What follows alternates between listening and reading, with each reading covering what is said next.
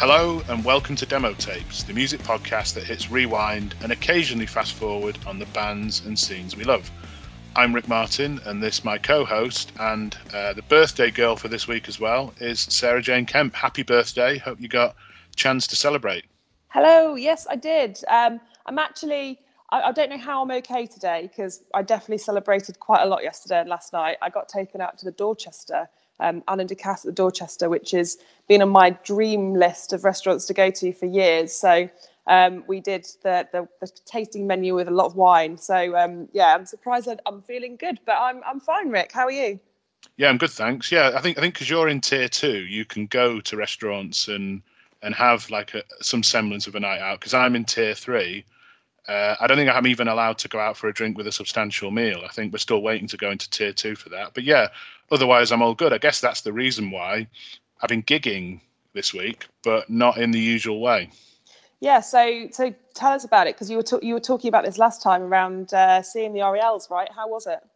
Yeah, it was good. Yeah, I guess I didn't know what to expect with a virtual gig. You know, we've been previewing a lot of these on recent episodes without me ever actually really stopping to think, what's a virtual gig actually going to be like? And I guess I was pleasantly surprised. Obviously, they're a band that I'm a fan of. I may have mentioned that once or twice on the last episode, but I think what surprised me was just the quality of the sound. I think when you often watch kind of live music on TV and things like Jules Holland, or back in the day when you had things like CD UK and Pepsi Chart and stuff like that, and you had bands on, didn't sound good on the TV, did it? It doesn't sound like a live sound, but whatever they did, they got it to really sound like a kind of proper live sound. That's good, but how does it compare to kind of like a real life gig? You don't get the atmosphere that you would get going into a gig venue, do you? So how does that differ?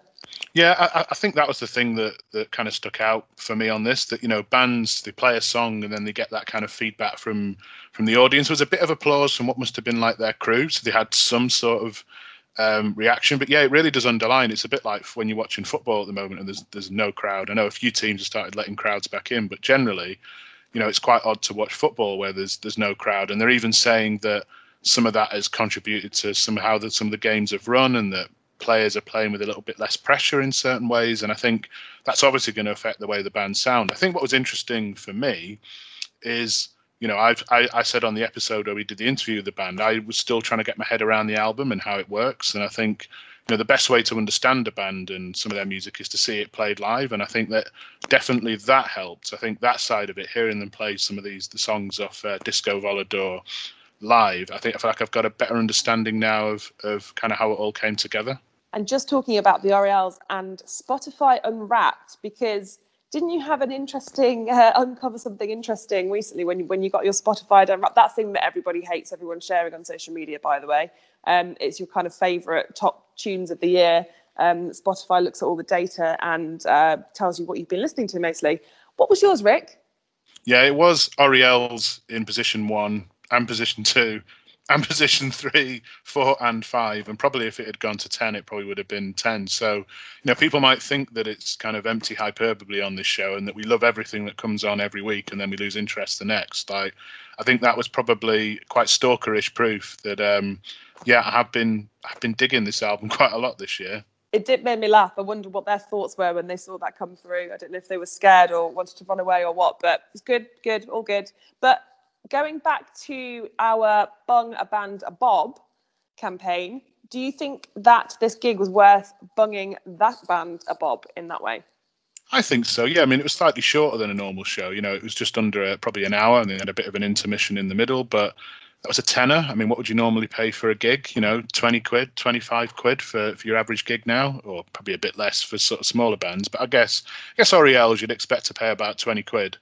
And I think for a tenner, yeah, it was worth the cash. I guess on the subject of Bung a Band a Bob, something I probably should admit is, we've been talking about this on recent episodes as a campaign we want to get off the ground. I've sort of missed that there's already a thing called Bandcamp Fridays, which I think maybe you noticed before I did, which is like Bandcamp, the kind of sort of creative hub for bands and places that bands can kind of set up and sell merchandise. I've been doing this kind of big drive to support bands every Friday that I'd completely missed. So either their marketing had completely missed me, or great minds think alike. But either way, yeah, whether you're bunging a band a bob or getting involved in Bandcamp Friday. It's all for the same end goal, right?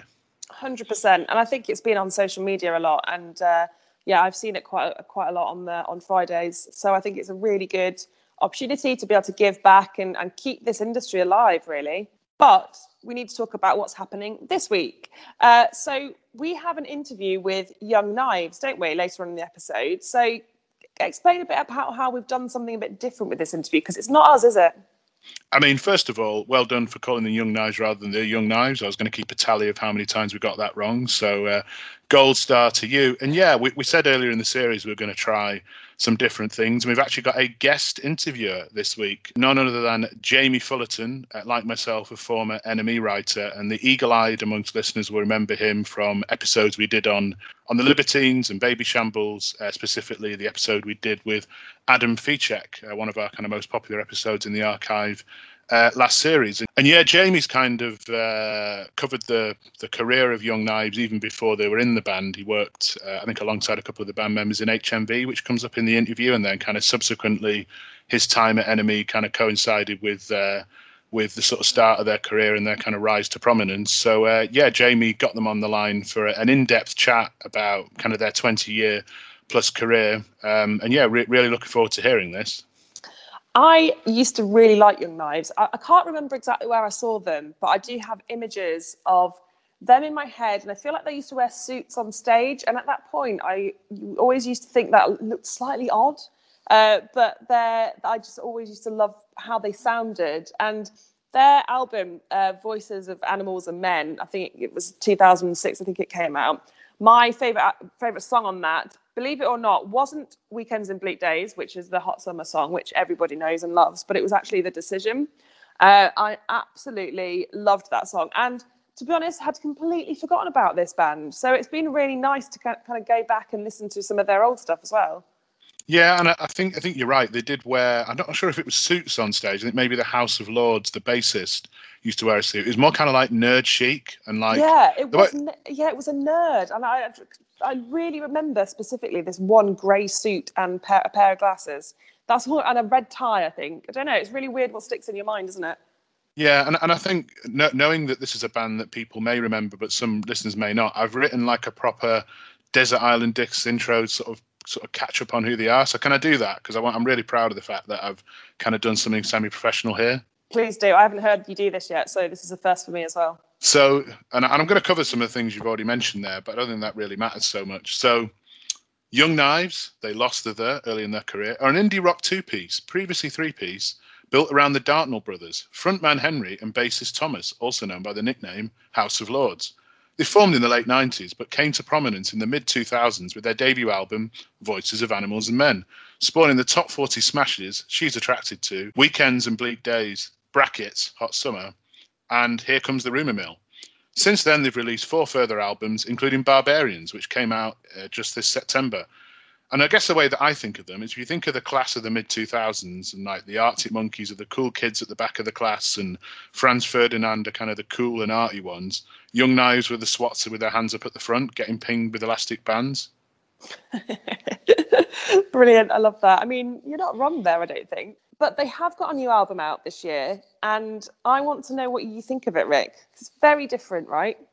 So this is the Barbarians LP, right? And it's very experimental. You know, one of the things that Jamie mentioned to me before he conducted the interview was, you know, what they've been doing is playing these kind of caravan sessions. They bought a caravan and have been doing kind of virtual gigs to their fans in a caravan. And I think maybe recording material in there or demoing in there. And this sounds like this album sounds like the sound of a band who've been locked in a caravan, going slightly mad during lockdown, I think, you know, and you can still see hints of some of those really kind of sharp choruses and what I think they hate, you know, they hate this description of their music as kind of being angular, that kind of angular mid-noughties kind of sound. There's still traces of that in there, but it's engulfed in kind of layers of, you know, electronic kind of gurgles and squiggles and even quite metal in some places, I thought. What did you make of it? I'm actually really interested to know what you've made of something that's quite a challenging listen, I think. Yeah, I wouldn't tell you until now, would I? I wanted to keep my cards close to my chest on this one because I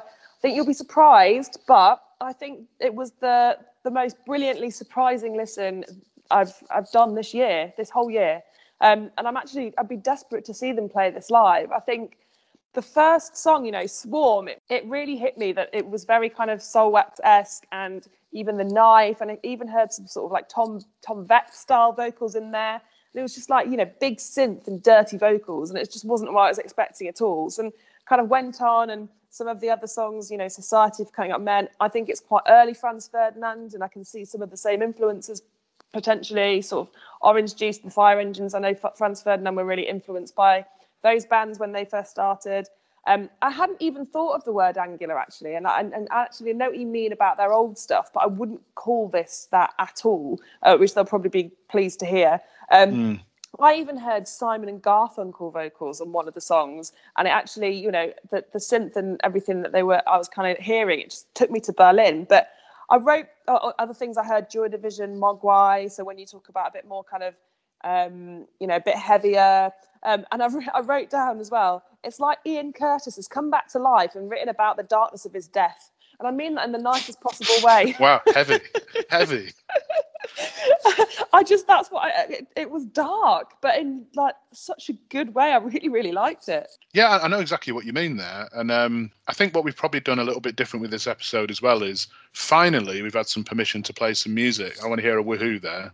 Woo! I'm excited about this. Yeah, so I mean, probably to mention to the listeners, we don't exactly operate on a multi-million-pound budget for this podcast. It's mainly kind of blood, sweat, and tears that goes into this rather than sort of hard cash. And for that reason, we've kind of been umming and ahhing about buying a license to play music and whether that would be worth doing. So while we've been, I guess, pondering that, when Young Knives agreed to the interview, they said we could play some of their music at the start and end of the interview, some of the tunes from the new album, specifically Sheep Tick, just to kind of give listeners a flavour. So that's probably a good way to segue into the interview. Let's do it. Yeah, so here's Young Knives in conversation with Jamie Fullerton. But first, here's a bit of Sheep Tick.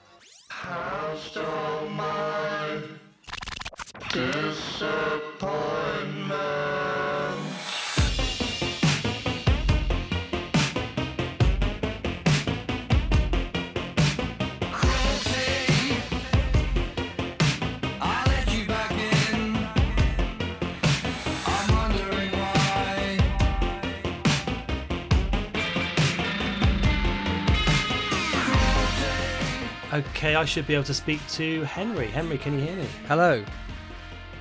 How are you doing? I can see lots of guitars lined up on a wall behind you. Are you in the famous Young Knives caravan, or one of them? It's part of our control room studio bit, which is a bedroom. It's a room. That's just as exciting. That's just as exciting. And Thomas, can you hear me? Okay. Can you hear me? And where are you? I'm in a really uninteresting front room. I think you can see a radiator with bibs on it behind me. Oh yeah, nice. There you go. I'm glad you've clarified that they're bibs, because I can see they're multicoloured and they're drooping, and I assumed it was some kind of undergarment sort of drying. But not even. Maybe it's a good thing that this is a podcast audio format rather than visual. But how are you guys doing? It's an interesting time for you. It's an exciting time. You just released Barbarians, your fifth full-length album. I have to say full-length because, of course, you had your half-length debut out back in 2002. And you've been doing lots of caravan sessions, which are officially called caravan sessions, aren't they? How have they been going? You've done about 18 of them now, right?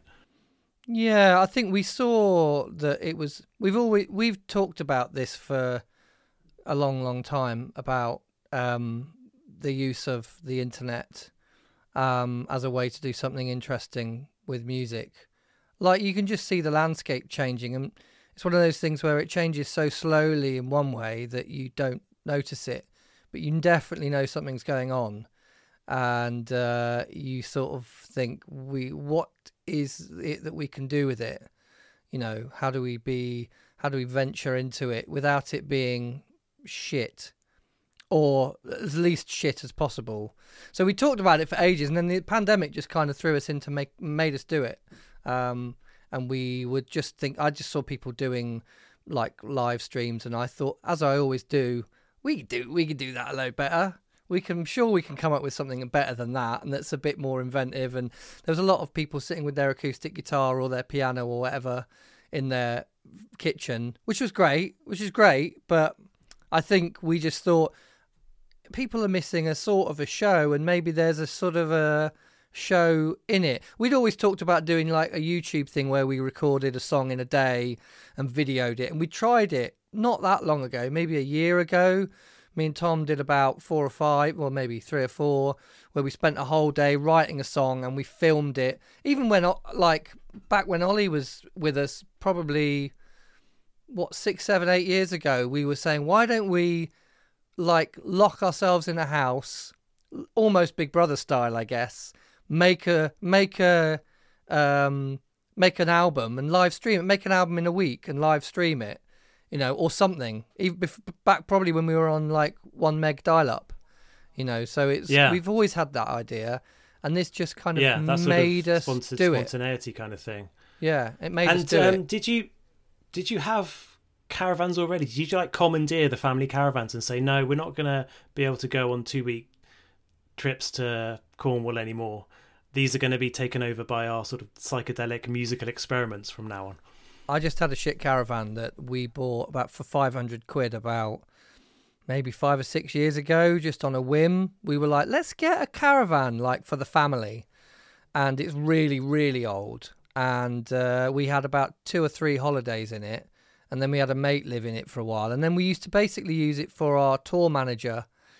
And he lived in it because he quite liked it. It had a little beer fridge and it had Wi-Fi and it had, a bed. And he just lived, he'd be in it because we'd had kids and stuff. We couldn't just let we used to have everybody stay in the house on tour. But so he was in it for a while. And then it just became a bit of a playhouse, you know, and you definitely wouldn't ever take it on the road. And I don't know how to get rid of a caravan, so it was just there. So I ripped out a fire. You have to set it on fire, and it's a big fire. It's proper Top Gear shit. Yeah. So you definitely get a good music video out of that, though, I guess. Yeah, we did use it for a couple of music videos, not for setting it on fire. And then I just thought, well, we could. It would be socially distanced if somebody was in the caravan and we could run the leads out to it. So I pushed it right up against the house, and we just did it. Yeah, it was at the point where so it's one caravan, it's not 2 caravans. Yeah, it's just one caravan. It was at the point where I wasn't allowed to go into his house, and we wanted to do things, and we decided that obviously if I went and drove to his house and just went up the drive and got into the caravan and he was inside, then we wouldn't come into contact apart from looking at each other on iPhones. Yeah, the first day I actually laid it all out the day before, wired it all up, put the cameras in, got them working, and basically left them on for overnight so that any disease I had would, everyone was doing it like really by the book, and you just went in the caravan. Luckily, it was basically warm and sort of plugged up, and then we started doing it. And the first day we tried it, because we were just, let's do a session, let's try it and see if there's any good ideas. Someone asked me about it recently and said, what ideas did you reject and how did you come up with different ideas for it? And essentially we just did the first thing that happened, and that day we were like, well, this all works, and I've managed to work out how to stream to Facebook. Should we just press go and do a couple of songs? So the first thing is the first day we tried it, and the format was just decided by us talking shit and doing stuff. I mean, that's what it is. That's what it is. I think what's interesting is, as an alternative way to sort of, gig or play live or somehow connect with fans, it is interesting how it is a much more unpredictable format, because when bands go on the road, usually they're playing a different town every night, but they're usually playing exactly the same set list every night. Maybe bar 1 or 2 changes. And if they're playing on a larger production, it's even down, they have to play the same set list because it's the same lights going off at the same exact moments. And it can be very sort of, I don't know, if you've ever seen obviously you would have been in the band, but like if you've ever seen a band on the same tour play 2 or 3 times, as I did as part of my work at NME, you sort of, it does lose that magic a bit, because it's almost like a play or something, right? When it's the same. But what you guys are doing, by their very nature, they are so unpredictable, and everyone is completely different. Like one's got strange Argos adverts from like the 1990s, and one might have something else. So in a way, it's kind of sort of tips that predictability and routine on its head a bit, I guess, doesn't it? Yeah, I mean, I mean, we never played the same set on a 2 night. Well, I think we may have done, but rarely, because it was so depressing that we were quite adamant proponents of keeping it interesting every night. Anyway, even when we had big productions and lighting engineers, we were like, well, they just had to go with it. Most people are cool with that, I think. I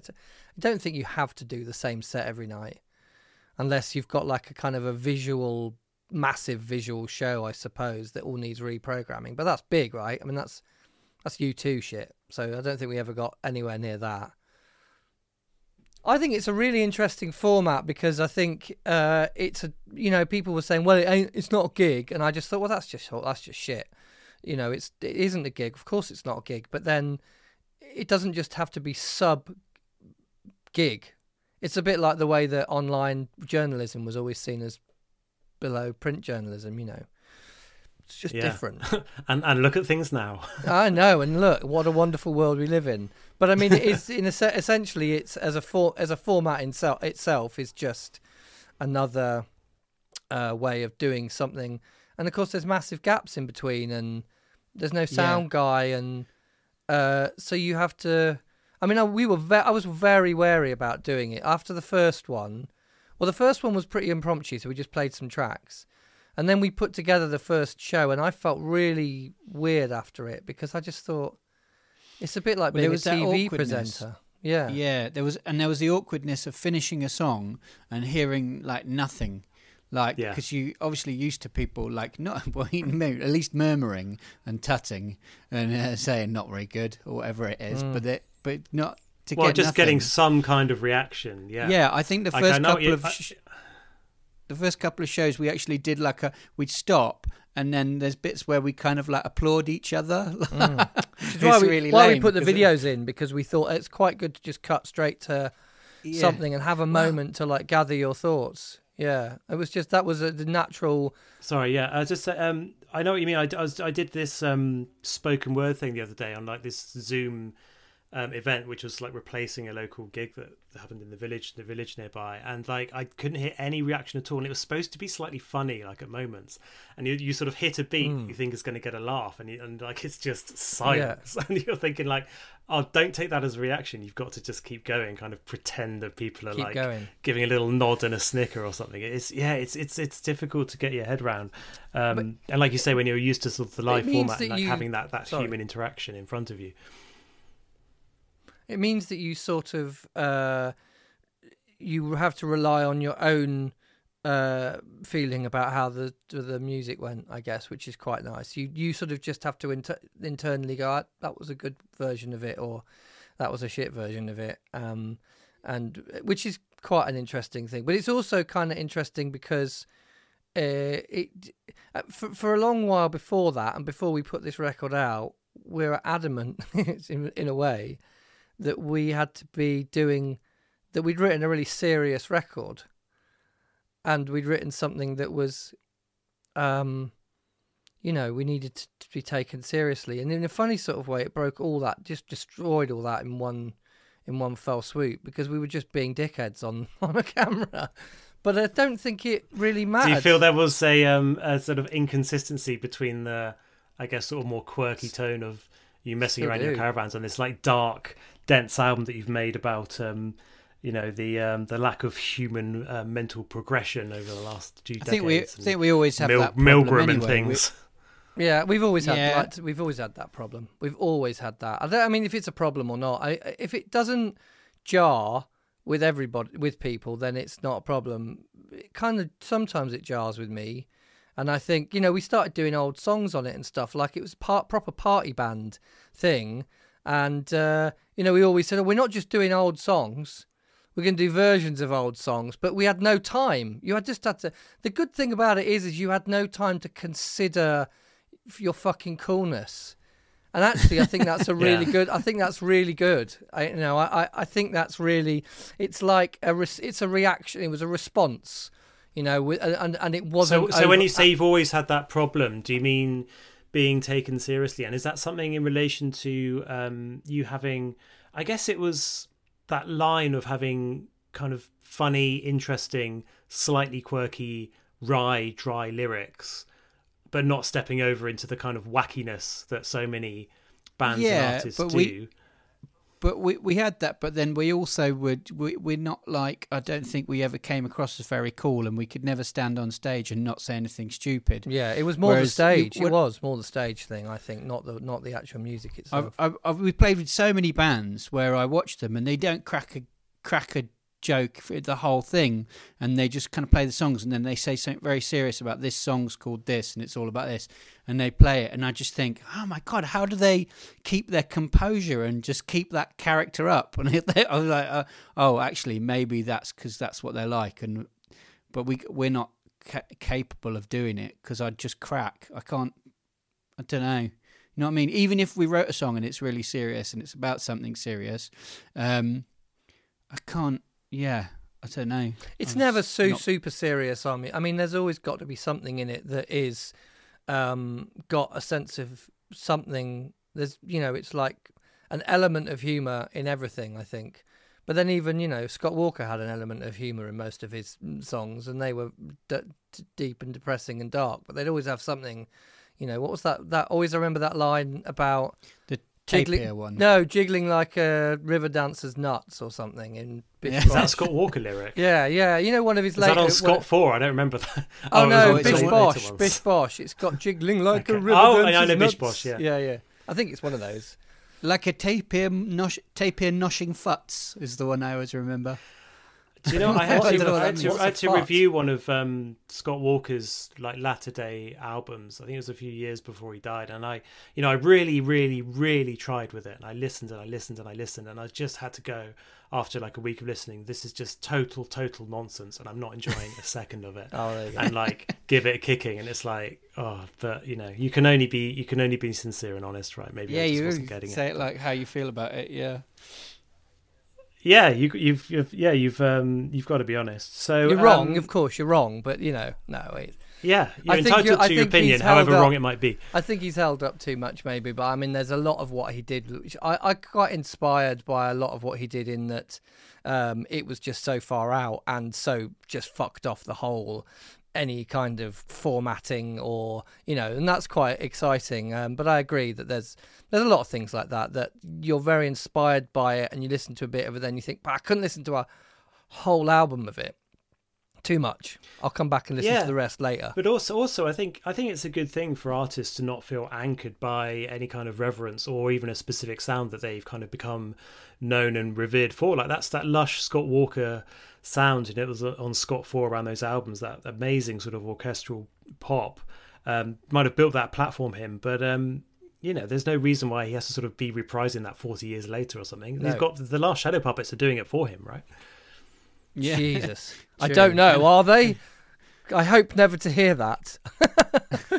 No, but they sound that was the album that kind of inspired them to do all that. Yeah. So, I think it's kind of cool to go off into weird tangents and things, and I think that's what artists should do. But do you sort of feel any connection in relation to that? Because I know the music you're making now, it's so much darker and it's so much denser. I think more interesting and certainly eclectic than the kind of music you're making around your first couple of albums.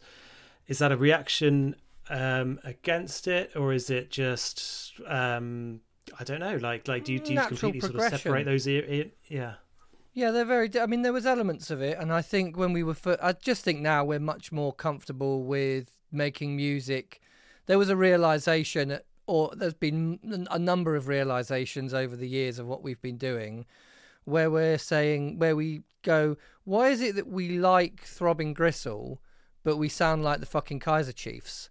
You know what I mean? Why is that not, or whatever it is, not, I was having a discussion with my wife the other day about the same thing, and we were talking about the single Up All Night that we did, and there was a discussion at the time where we wrote it, and we were sat in the studio and we were like, we should not play that to the record label because it's so cheeky, chappy, chirpy, and I wouldn't. It's just it will be the single, and we shouldn't be doing that sort of thing.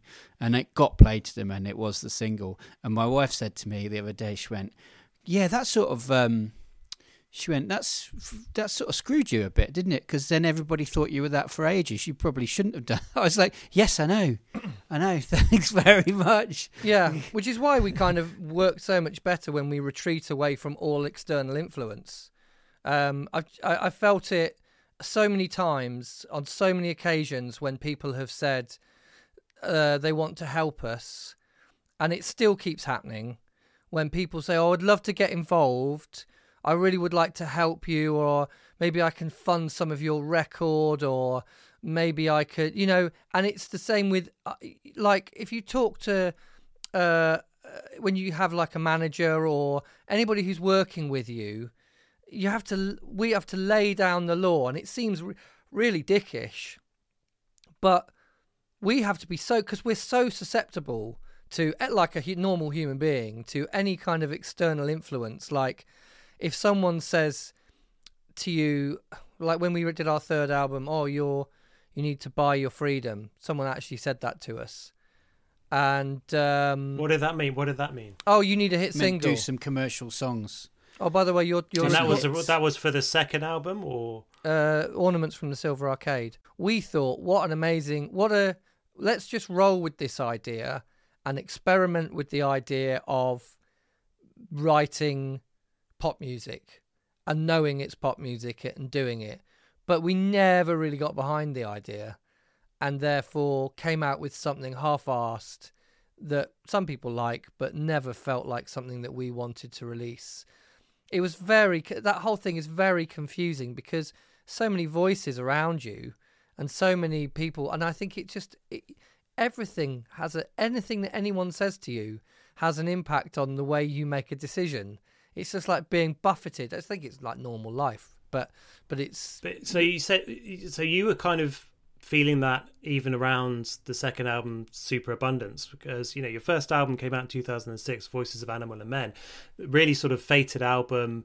You know, got you. I don't know. Would you call it a cult following? But yeah, which of course was written in isolation as well. You know, it was written in isolation before it happened. But you said that that lead single off that, Up All Night. You said you were kind of wary of that being the sort of flagpole song. But, you know, that was a song that you wrote and you were sort of happy to put forward and stuff. Why did you even write a song like that if you didn't want that to be part of the sound? Did you just feel that you were in this mode, you had to kind of replicate something? Maybe. It was the second album that was, actually, by the time we were doing it. And we were writing quite a much darker album in a way. Although I think there was always darkness on the first album. We were always keen on that side of things. And that single seemed so... It was too...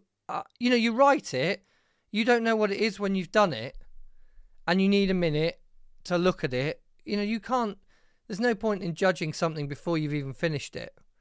And you don't know what it is. It's like when you start, you know, start doing a painting and you look at you've just put the wash on the thing and you're like, "Oh, this is shit, I'll stop." You know, you haven't even put any kind of marks on, really. It's just you can't second guess what you're doing until you've done it. So we wrote it, we were playing it, and we were like, it's kind of cool, because it could be so many different things as well. It didn't have to be so fucking indie schmindy. It didn't need to be, but that's how it turned out. And I mean, whatever. I mean, it's like it was an obvious single to Transgressive, and you know, we didn't. You can't just tell everyone to. It's very difficult to say anyone who's got an opinion can fuck off, because they're the ones that have signed you, and you think, I don't know whether I'm right or wrong. I don't know. I mean, I don't mind the song, but should it be put out? It's so many. There's too much thought sometimes and too much analysis going into it, and that's why, you know, something like Barbarians, where nobody had an opinion about it because nobody heard it, which meant that we just had to be happy with it. Yeah. Okay, so you were saying that you were really wary of, presenting that Up All Night as setting the tone for that album.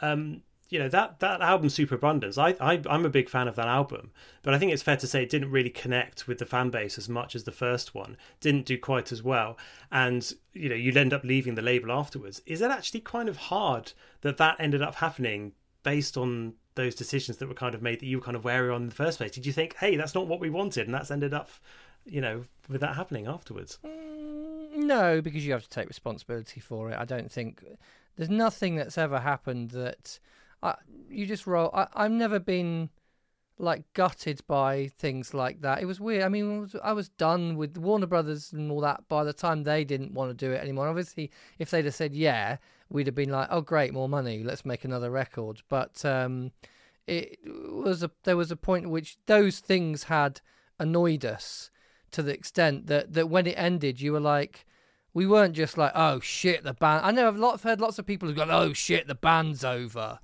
I just thought, great, we're great.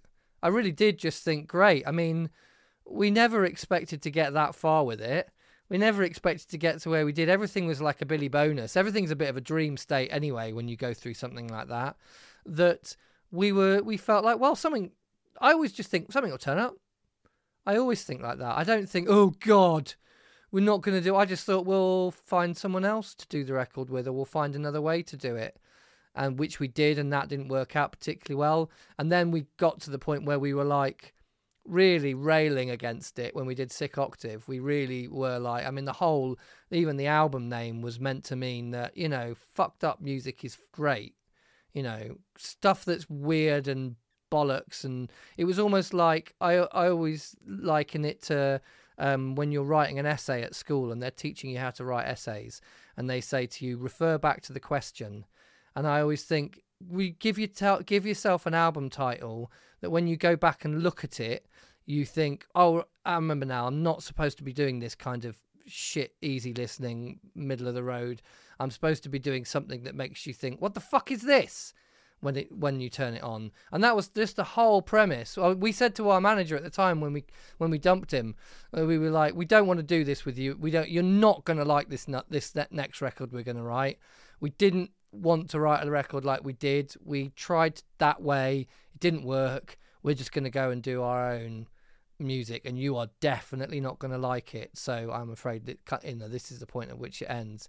And it was all those things. It's always, I think it's all been part of a long and winding process towards us working out how you can be a modern band and behave like it was the 70s all over again, where you were free to make whatever music you wanted. And the answer is, don't rely on music to make money, and find a way to do it outside, and find a way to do it so that it's just something that you love doing, rather than some fucking, you have to go and do Shine Festival with the Real Stone Roses, and Did you do that? No, but we said yeah, and then the festival fell through because it was 10 grand. Yeah, we definitely said yes to some things like that. It was £10,000. Yeah. Or 13 grand or something. It was something like, well, that keeps us, that's our wages for like 6 months, paying yourself the minimum you can. How can you say no to it? And it's a gig, yeah. You go on and you play for an hour. Yeah, you've got to rock up. It's only in fucking Coventry. It's not even an excuse that it's 3 hours away. It's 45 minutes away, and it's £13,000, and Top Loader are headlining. You've got, and I mean, of course, that's the pressure that you get, because you're like, wow, we've got to make this an industry as well. But at that point, we decided, we all knew that it was like, right, we're going to have to get shitty jobs on the side or whatever it is, and we're going to have to make it work. We did a whole bunch of stuff like that where you just were like, oh my God, I can't believe we're doing another one like this, because we need the money. If we're going to keep doing it this way, where we have to make enough money to live off it and then do music every day. And it was just doing things where people would offer you enough money. I remember doing one at the Scala where some production company offered us a load of money to do a gig and then film it. And then we were like, I don't think they're going to pay us. I don't think this is going to happen. And then they doubled the amount. And we were like, okay then. And they definitely didn't pay us. It just, we went and did this big. They had outside broadcast trucks. It was at Coco. When was this? Yeah. 2009 maybe, right. 2008, 2009. So a couple of years after Superabundance, or just around Superabundance, just between the two. And there was a whole, see the industry changing and you see the industry floundering, we could see it almost day one.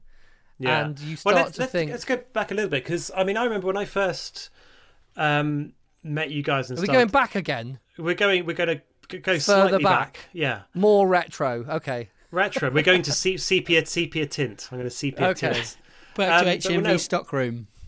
Oh God, we could go that far back as well. Yeah. Let's do that briefly. Yeah. I've forgotten about that. Okay, so we should mention that I used to work. I mean, I was like the lowest rank of all at HMV in Oxford. I was working. Not even Saturday boy. I was working Sundays, I think, on the till. And Thomas, you worked there, and Ollie worked there as well. Am I right? Yeah. What was working at HMV like? Because the thing is, like, HMV, it's like, I know, I guess people who are kind of younger than us might not realise how kind of important an institution HMV actually was for people who are really into music. And like, I mean, it was a shop, yeah, but like, I don't know. How was your experience? It was good. You could go and browse, couldn't you? That was the thing. You could go and browse, and it had pretty most things, but when you didn't have the internet to browse on, so it was pretty good, as opposed to like a small independent record shop where you're looking for, something specialist. But it was, you could just go and browse through everything. I quite liked HMV. Did it affect your kind of, how you sort of thought about music or played music, the kind of people you were meeting? I mean, were you friends with? Were you making music with Ollie before you guys? Yeah, we were, and I mean, I was not very musically schooled. I don't think I had a couple of friends who were like cooler than me and like cool bands at school and uni and stuff, but I didn't know loads of stuff. And I remember going there and just thumbing through like Mojo or whatever was on the counter and be like, oh, I remember I was going to say about you, my first memory of you was going up into the stockroom and you were listening to The Fall. And I think I went, who's this? This makes me sound kind of cool, I think. Yeah, it does. But I was like, who's this band? They're quite good. And you went, it's The Fall. And I was like, oh, they're quite good. I'll have to check out The Fall. Yeah, we learnt loads. I mean, you just Ollie worked in rock and pop, and he was like, so he had all the kind of the last 40 years, 50 years of like popular music. Tom worked in world jazz and fucking, so you'd always bring home stuff that was like, Bolivian nose flute. Hey guys, let's listen to some free jazz. Yeah. And it was quite a good, that's where we discovered all of the things that kind of set us off, things you'd heard of, and you were suddenly in a position to, we had different influence. I remember Ollie bringing home Entertainment by Gang of Four right at the start and thinking, cool, wow, this is exciting, getting quite excited by all those kind of things. We'd had a very sort of like sheltered Britpop, mainstream Britpop upbringing, before that. So yeah, it was good. I mean, who would have thought that a few years later, Andy Gill from Gang of Four produces your album as well? Yeah, about 2.5 years later, after I heard his record. In fact, we'd listened to it and we got really into that record, and then we played at the Zodiac, I think, with the venue in Oxford with the Futureheads, and they'd said, "Oh, this guy Andy Gill from the Gang of Four produced some EP of theirs or a single or something." And we were like, when we were asked, who do you want to produce your album? We were like, oh, well, we heard this guy, Andy Gill from the Gang of Four, not really knowing anything about what he'd done or anything, but just like, oh, I liked that record that we found in the kind of, in the sales section. Yeah. But this is what's great. I mean, a lot of people kind of assume that people like yourselves in bands are just these complete 100% music nerd aficionados who just know all this music like right down to the bone, where actually you're just like the rest of us, and just sometimes it's just something you found because you heard it in HMV and found it in the sale or something, right?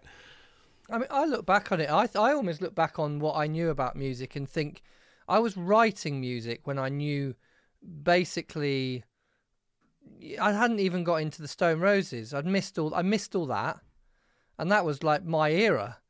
And, I'd missed all of that early Britpop and all that. And I was writing music. We were doing it as a band when we were 16, and we were writing songs. And it must have been, I mean, it's akin to like outsider music.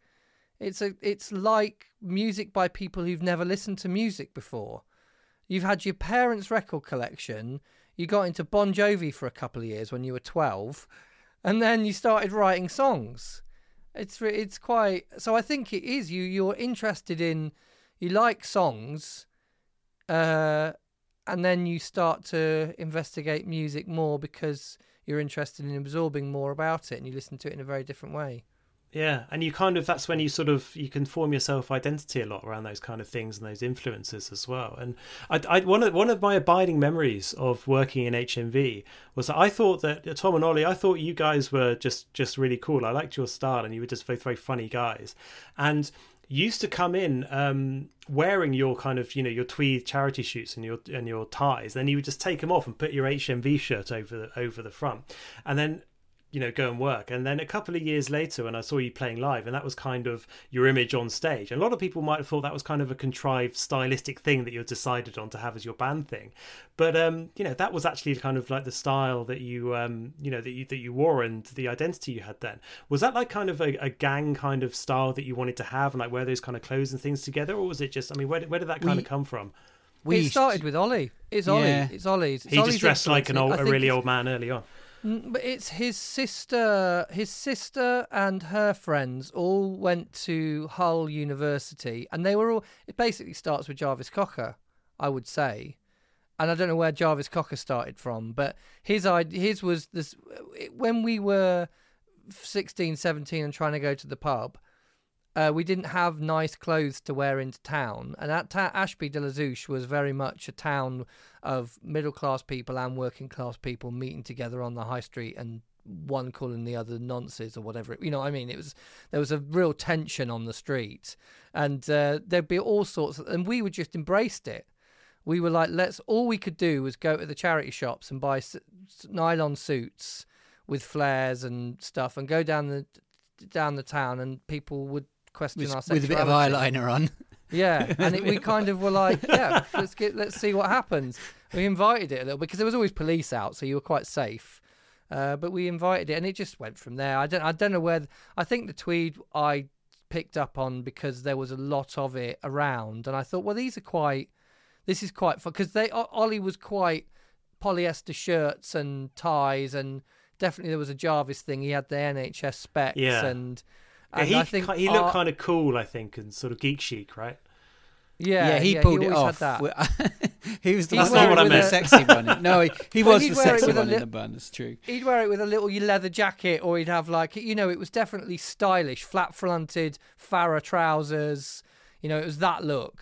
Whereas I was like slightly plump and could get into all these old man. I couldn't get into most of that, and went and just thought, I quite like the tweed in the charity shop. That's even worse. You know what I mean? It's not even cool. But you kind of stumbled on this as a band identity in the end, because it worked, didn't it? I used to work in an office, and that's how I dressed when I went to. I still have the ties that I wore on stage. Was definitely, I had corduroy jackets and tweed jackets, and I'd wear them to the office. And I went to the office party. It was at like the NEC Birmingham. And everybody was, everyone was white tie and dinner jackets. And I went in a 3-piece brown safari suit with a belt and, like some fucking horrible slip-on white shoes. And one of the big sales executives came up to me. He was shit-faced. And he was like, you're right. We are all cunts. So he thought I kind of was making a statement that I was like, felt like it was just a way of not being anonymous and fuck you, and I couldn't stand that kind of work. Couldn't stand that sort of sales roles and stuff that I was stuck in for years while we tried to do it. So it felt like the right move. It always got a reaction. Did you guys? Your brothers. Who's the eldest brother out of you two? Me, the oldest looking one. Okay. Did you always play music to get like how far back does that musical connection go? Were you playing music as kids, or is it something that you kind of discovered as a teenager? And how did that dynamic work? Yeah, teenager. I actually met Ollie I changed schools. So I went to a school where I knew no one in Ashby. Because I wanted to do drama or something. So I went to this school that I didn't know anybody at. And in the end, I met Ollie, and I just thought, he's fucking great. He's so cool. He goes smoking and all sorts of stuff. And he just had I'd got a guitar, and I'd played with a couple of mates, like acoustic, but he'd got, at his house, he lived in like this old farmhouse. His dad was a doctor, so they had a bit of money. And they lived in a farmhouse where they had a pool table on the top floor, full-size snooker table, on the top floor, drum kits, bass guitars. His dad was like a Clapton Status Quo fan. So they had like Strats. It was a bit of weed. They had Strats and Fender amps, and they'd all been bought like electric instruments for birthdays and stuff. You know, we had nothing. So I just used to bike over there every opportunity I had. And I was like, I can write songs with the stuff that's at Ollie's house, and Ollie just wanted to play drums. And then I think I just started to take you because we needed a bassist and they had a bass there. So that's, you know. It's always the younger sibling who ends up, and again, when I was asking the Cribs the same kind of questions, Ross, the brother of the it's Gary and Ryan, the two twins, and they're the eldest. And I said, "Oh, Ross, why do you play drums?" And he's like, "Well, because I'm the youngest, and they just made me play drums." Yeah, that's how it works. Well, I was just a bedroom guitarist, and nobody wanted to play with me, so I was quite happy. I didn't have anybody else. Nobody. I didn't know anybody that played guitar particularly or wanted to be in bands. So they went, "Do you want to play bass?" I said, "I haven't got a bass." So you can borrow. There's one at the house. Great. Ollie's brother's got a bass. Yeah, Ollie's brother's got a bass. They've got a Juno. They've got They were all in bands, and they like had parents that were in bands, and there was just instruments all over the place. It was like I'm gonna hang out here, and I used to hang out in the music room at school, even though I never did music. I just liked the music room because it was full of the kind of people that you could just mess about there, and there was a drum kit there and old guitar, you know, crappy old electric guitars and stuff, and it just seemed like the place to hang out. So I think I'd done a band already, but it was not my band, it was someone else's, and I'd kind of learned how to play a bit of shit guitar. And Ollie's was definitely escaping from living in a little village with no one around it, unless you wanted to go and smash some bottles somewhere. So when did that become a band rather than just something you were bashing around in pretty quick expansive games room? And you were called Pony Club first, right? We were called Simple Pastoral Existence. Oh, of course, okay. But it was quite late on, actually. I mean, I only really sort of met up with him and started hanging out with him. He'd done drumming, and I'd done a few gigs with my band at some local gigs. And little, like at the sports centre, we'd done like one or two. And then we started one, and we did our first gig when we were in sixth form, but it must have been towards the end of sixth form. And then we were at uni, and we used to go back and try and do like stuff in the summer holidays and stuff, because I never found anybody at uni. So after that, I was like desperate to, let's move in, because I'd never found anybody else that was just so biddable. As Ollie, or whatever it was. But Ollie, play drums on my song, all right then. He's a really good drummer. Yeah. Really, really good. Yeah.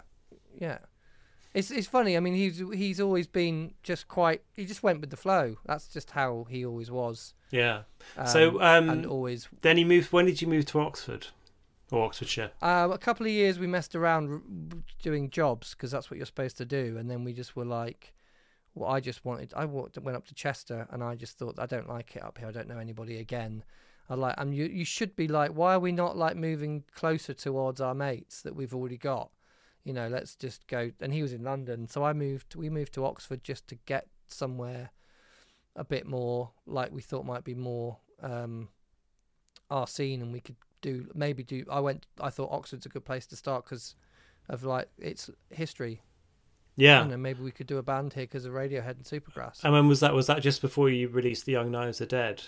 That was 2002, wasn't it? Yeah, it was a couple of years before, We moved there in '99. It felt like forever to actually. We couldn't get any shows or anything when we moved in.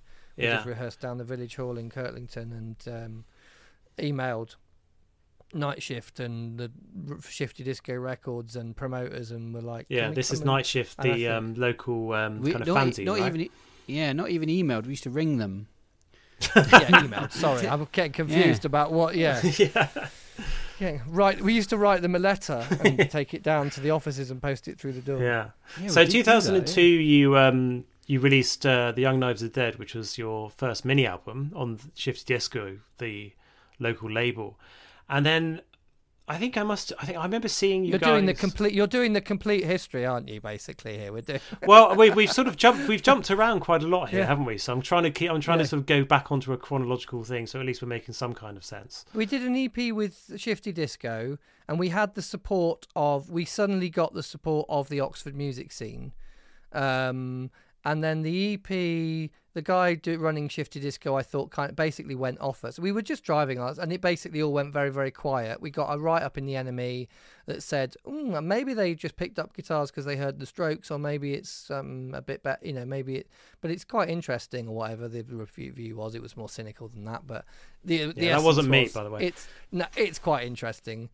And then it all went very quiet for us after 2002. We were just like working jobs and driving ourselves around, and the people that we had met, we just kind of asked them to help us find different things to do. And Ollie, we were on Shifty Disco. Ollie was dating the Emily who ran Shifty Disco partly, or worked at Shifty Disco, and she basically left and started a management company, and they were saying, we will manage you, we'll manage you. And we were like, no, that's a bad idea, getting the drummer's girlfriend to manage us. So we put it off for ages and ages and ages. And then we met the guy that was basically her friend from Banbury that was running it. And he was actually quite intense and quite serious, and obviously really was like, I will do what I can to help, really sold it. And we thought, well, fuck it, we might as well give it a go. And it wasn't based on, it's not a meritocracy being in music. He had a big gob, and he went and found record labels. He wanted to start as a manager. He wanted to be a big shot in London, and he went with us. And he thought he obviously saw something in it, this is the right time for bands like this. I think also you underestimate how much we did, because at the time I remember we pretty much spent the whole time ringing people up and organising gigs and playing gigs non-stop before we met him. We kind of didn't really stop. To like 10 people. To 10 people, yeah, but I think I think we were just playing the whole time. We were either practicing or we were playing gigs down the Bull and Gate or wherever we could get a gig.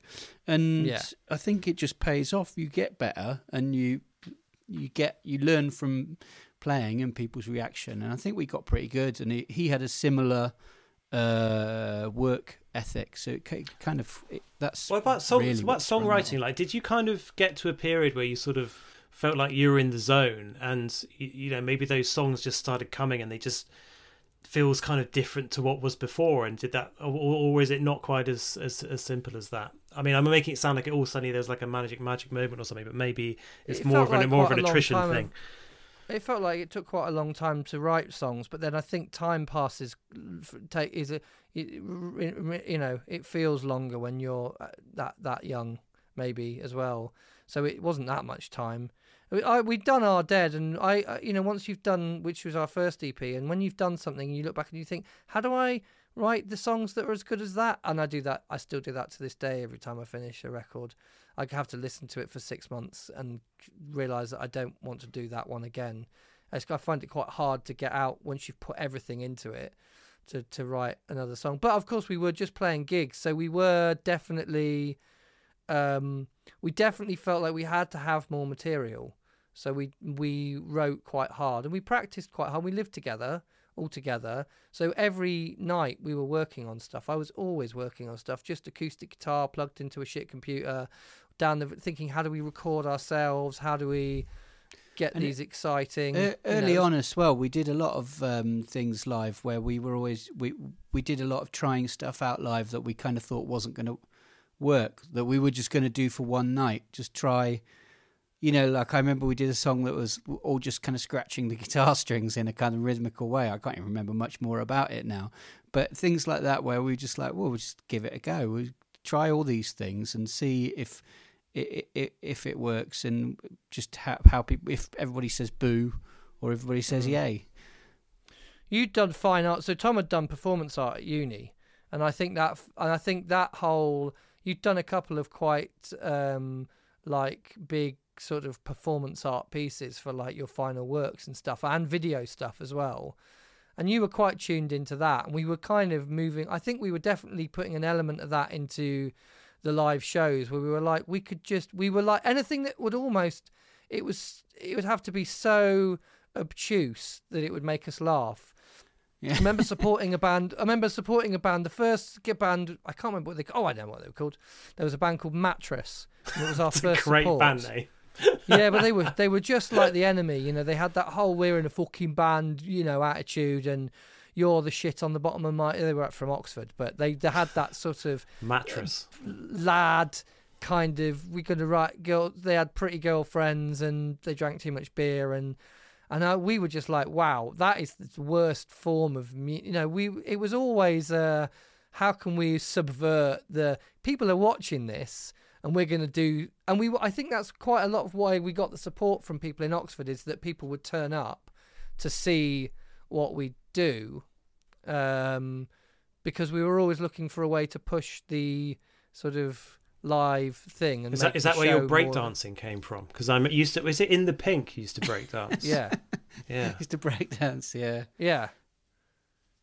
Always looking for like a set piece, a bit novelty item. Yeah, or whatever. And some of it doesn't work, and some of it does. I mean, we did some stupid shit that. Like we did what? Something once where we bought a whole load of torches for the whole audience, and we had a song where all the lights went out, and I can't even remember what was. We got everybody to do just Space harmonies, where everybody kind of harmonised for 5 minutes. Everyone just goes, oh, the whole audience and us, space harmonies. Turn your torches on and off. It's quite good fun, though, actually, I think.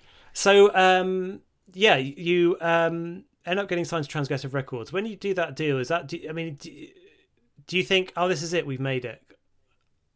No, they were excited. A little label. They were. What were they? 16 years old or something? Yeah. And they had this very strange little shabby office in London. I remember. Yeah. I was excited. I knew they were cool, but we didn't. No, because we're always expecting the worst. That's my default. Me and him both default. Our default position is like, this isn't going to go well. And we didn't know that they were. You know, something weird happened there where we sort of signed a deal with a. We got in with an indie label, and they suddenly got bought up by a major. And I'm pretty sure our manager was all over that shit. He knew that was going to happen. I'm sure of it. I don't know, but it was so quick between like this little indie label that want to sign you up, that do a singles club, and then suddenly it was doing like White Heat, like these sort of trendy club nights and things. Yeah, but still very, very indie and kind of alternative. But then they got bought by Warner's, right? Just right there and then, right as we signed, it was. But didn't you see that as a good thing? I guess it's just a thing. Yeah. I'd never really thought too hard about the DIY ethic or major label ethic. Where did you think? I mean, obviously you've been doing your own thing for quite a while, but it was definitely a landscape you were kind of being airlifted into. I mean, it was. At that time, the kind of bands you were seeing in Enemy, but even kind of beyond that, there was this kind of mainstream of kind of what became known as landfill indie, with Kooks, the kind of post-Arctic Monkeys bands, the Fratellis and the Zootons, but also it had, all these words like spiky and angular, and Gang of Four suddenly became a big sort of point of influence. So that was kind of going on at the same time.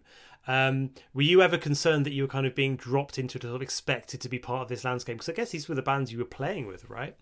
Well, no, because you didn't think you're going to make it. So you think actually, at the time, that's kind of a little bit like what we're doing, because we always struggled with being kind of aggressive and were writing quite twee pop music to begin with.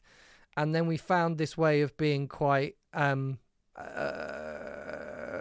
and abrasive. And we found it worked. And I was like, fucking hell, how have we done this? What's my mum going to think when she hears me doing this? All that weird stuff that you think about. And then I think we were just happy that we were being noticed for it, because you kind of think, well, God, if we were noticed, then we could get to do it more. I have no. It's so easy to look at it from back from now and realise that there was a kind of this whole major labels signing up bands from all over the country and white boy guitar music thing that you can see, and then but I had no awareness of it. I knew there were some bands like the Future Heads. I just remember people telling us about who'd got signed for what. That's what I remember, and it was always when you went to record labels or to meet your the publishers or whatever. There was a lot of taking you out to dinner and stuff going on, and buying expensive rounds of drinks, and then they'd be telling you about who got signed for what, and it was huge, like people being signed for huge amounts of money, and it was what. There was, everybody was talking about it. Oh, God. You know, I remember our agent telling us what she got Scissor Sisters The to Beast headline is Glastonbury dead. and We stuff. killed And the you were Beast. Like, no. And we Really? survived out the other Lot end. of It makes chat me about actually money, makes me always. feel like, Yeah. you know, when you've got when you can remember a really bad hangover. Yeah. You know, when you can think, remember that day after New Year's Eve 2000, that day, and you felt hollow and empty and sad inside. That's how it makes me feel like when I think about being taken out for dinner by a big publishing house. Or the day we got tricked into going to the Mercury nomination. Yeah, because they knew we'd be grumpy about it. How do you get really tricked into going to the Mercury? This is the day they when didn't tell us what it was. We got told. We had no idea that anything. I had no idea about. I vaguely heard of the Mercury Music Prize before, but I certainly didn't know what time of year it was on, and they knew that we were not keyed into that sort of stuff, and we were told we were recording in Glasgow, and we were told we had to go to London for a meeting, and Duncan said, "I'll tell you about it when you get here." That's your manager, Duncan. On Tuesday.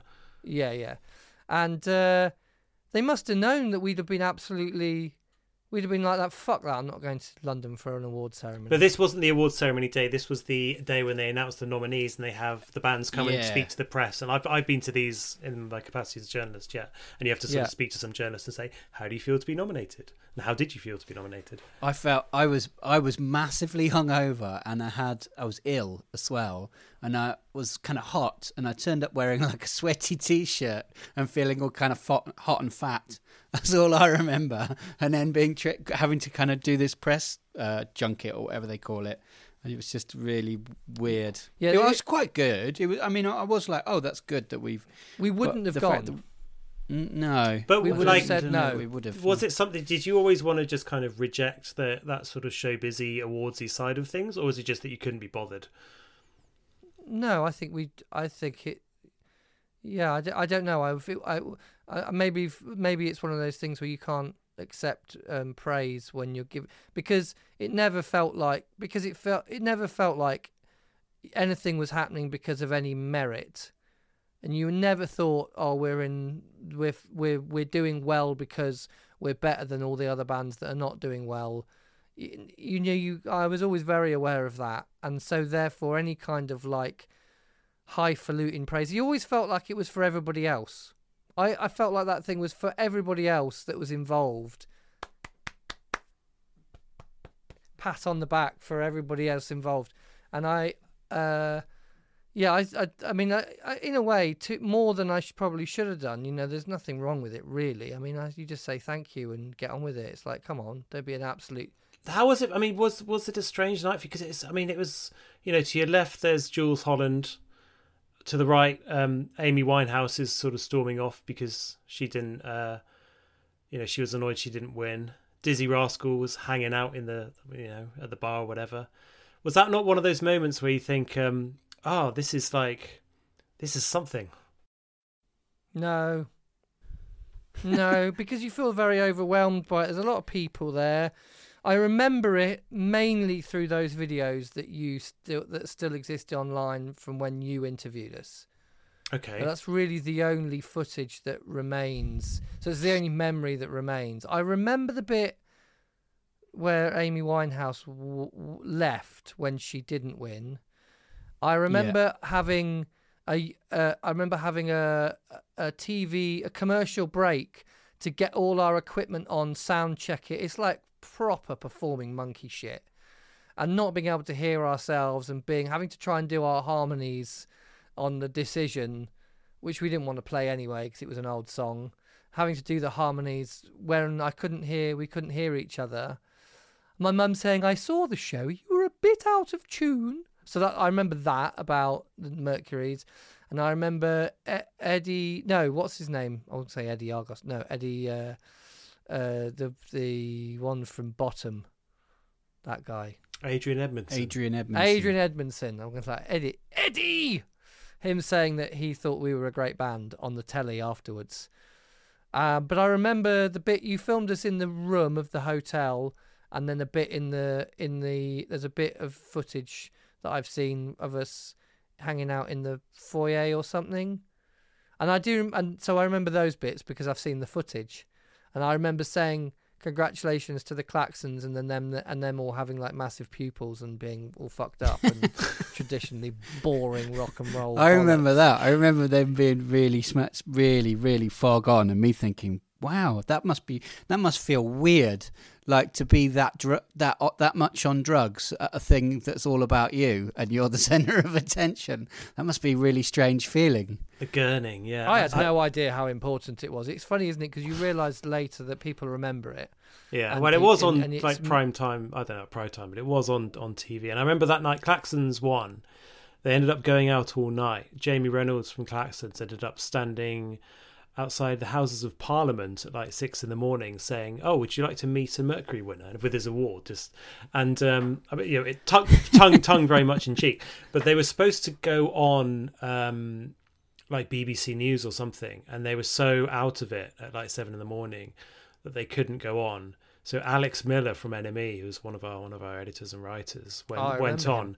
And I mean, you could have dived into his pupils. Like they were so wide on BBC Breakfast, and he made some kind of quip about the presenter's hair, I think. But yeah, so he was the one that our manager punched. I saw that. Yeah, did you? I did. That was when because we were going to get a 6 for Superabundance, and then we got a 5. Well, firstly, that's not true. What happened? No, because what happened was. I think it was after the NME Awards. Yeah. And there was some kind of hotel, like Shoreditch, some kind of hotel in Shoreditch. And this is Duncan, right? Your manager.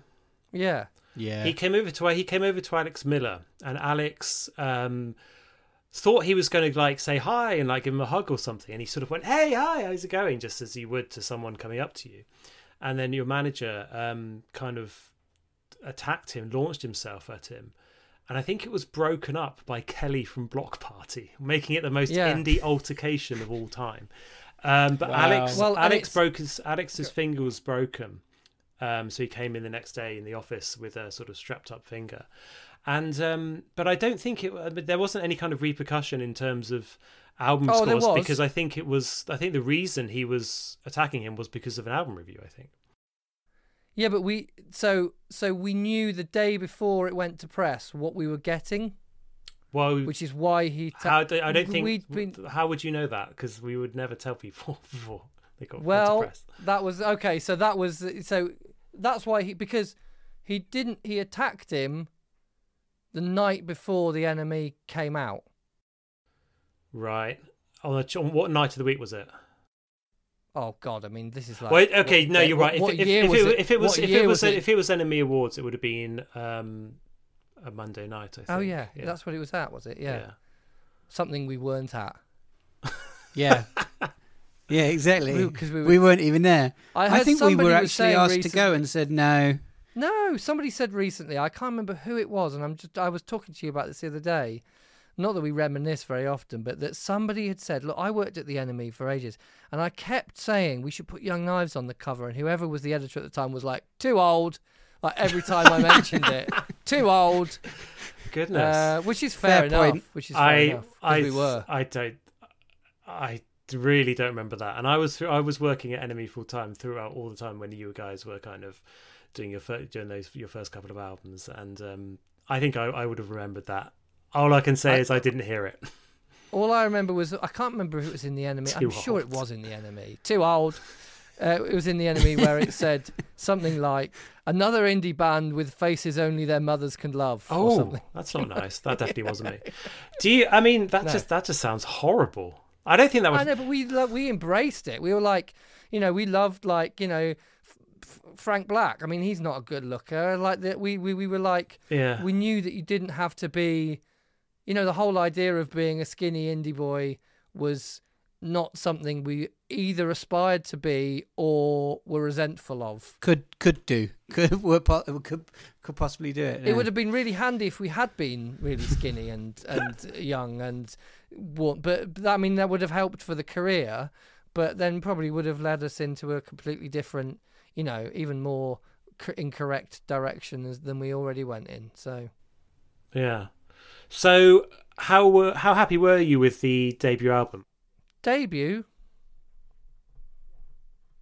So it's all right. Yeah, I liked it. We were always critical of the kind of production, the sort of EQing. Yeah, very but harsh. Actually, the very harsh kind of sounding. But that was it really. I mean, the thing about working with Andy was that he was quite good at everything else, all the kind of talking about lyrics and song structures and just concepts and how we might approach different kind of ways of recording the song.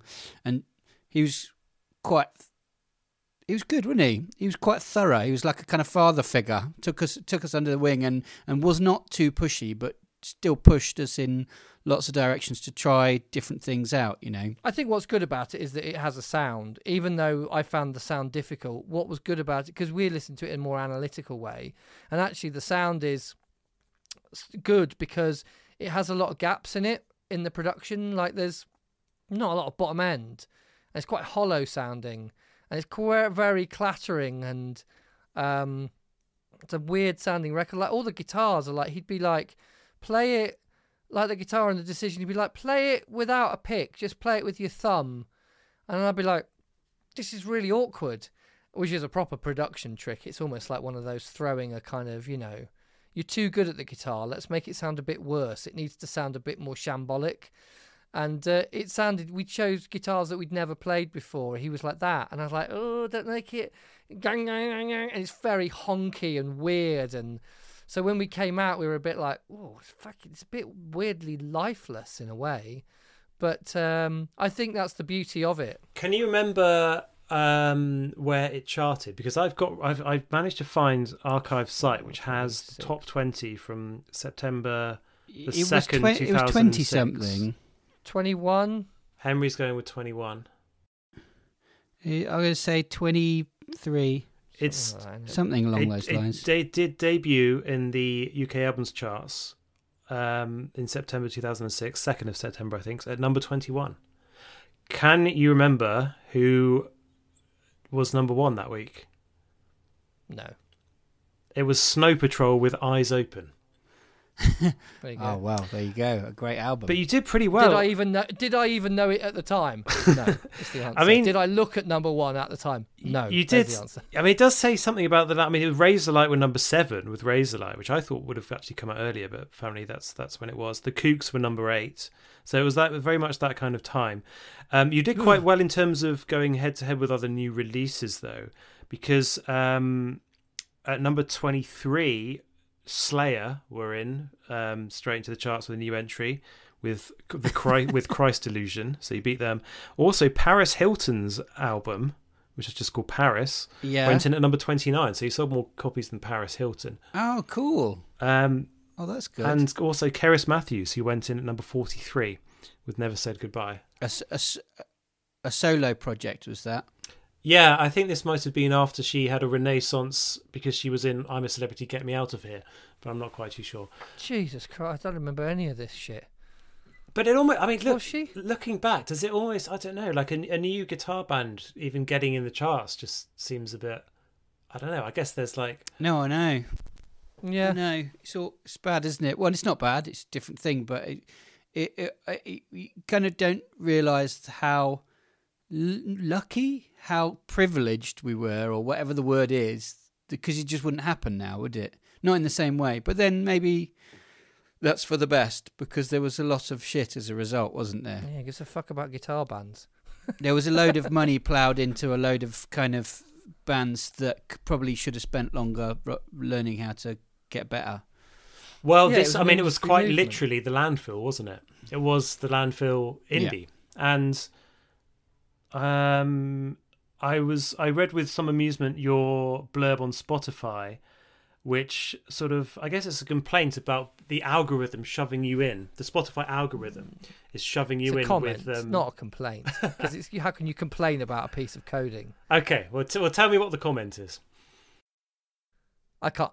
It's something like that. The algorithms got it wrong because basically we were looking at whatever the bands like you, things that other people like that like you, and it's like Milburn and the Cribs and Sunshine Jacket. Underground. Lots of pardon. Bromhead's Jacket, I think, was another one. Bromhead's Jacket. No, I know, and Sunshine bands and the Good Shoes and things that don't exist anymore, and the Holloways. And you think, well, that is, and I know why it is. It's because people create playlists on Spotify and they sit there for just hundreds of years, and they just put them on repeat, and people listen to music nostalgically.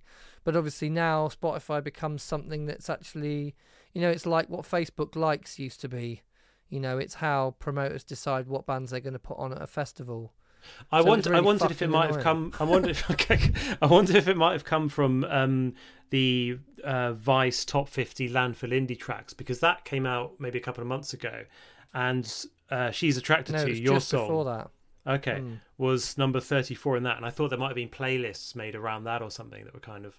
Well, there were, and that did spike. It did mean that at the point where our album was coming out, She's Attracted to outplayed all of the new songs, because everyone was being nostalgic, and that's a people, some people really people really get off on that. Oh yeah, I remember.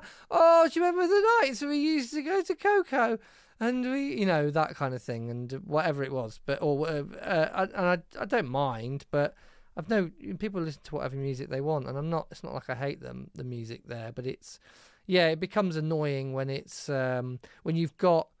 We've talked about this a number of times. Like when you feel like you're doing something completely different, you're like, why don't we just change the name of the band then? Because Ollie's not in it anymore, so maybe we should do it. And then that feels like a bit of a lie. You're like, yeah, but it's still going to be like, really, it's going to be the essence of what we've always been doing, but off in a different direction. So we have talked about it, and then you get to you start to realise how important something like Spotify has become. You're like, oh shit, now how do we change that? Well, you can't. You have no power over it unless you suddenly go to all your fans. Listen, what you've got to do for the rest of December is play our album. Just put it on in the background on an old iPad that you're not using anymore, and then afterwards play MIA, this album and so we can try and get into the sounds like other people listen to MIA. I reckon you could. It's probably few enough listens that you could get it moved over to something like that. But, I think that's a fair comment, because I think like bands. I just thought it was funny to write it. That's all. Yeah, no, I think it's a fair comment, because I think it's fair to say that bands like Bromhead's Jacket and Milburn are probably not making music like you're making now with like Barbarians and things. If they're making, well, actually, I think they are. I think Milburn are doing the whole sort of reunion nostalgia tour, aren't they? So not particularly amused about being on a top 50 landfill indie. I think the tone was quite celebratory, but I thought it was all right. It's fine. They weren't shitty about it, so I didn't read it all, but I read the first bit, and it said something like they shouldn't be on this list. Maybe because I actually really, really like this band or something. I was like, oh, fair enough. And actually the whole tone of, I think most of it was written, the title was clickbaity, and the actual content was a bit more considered. Yeah. Okay. I want to try and get, if we're going chronologically, I want to try and get back up to modern day fairly soon, to Barbarians era.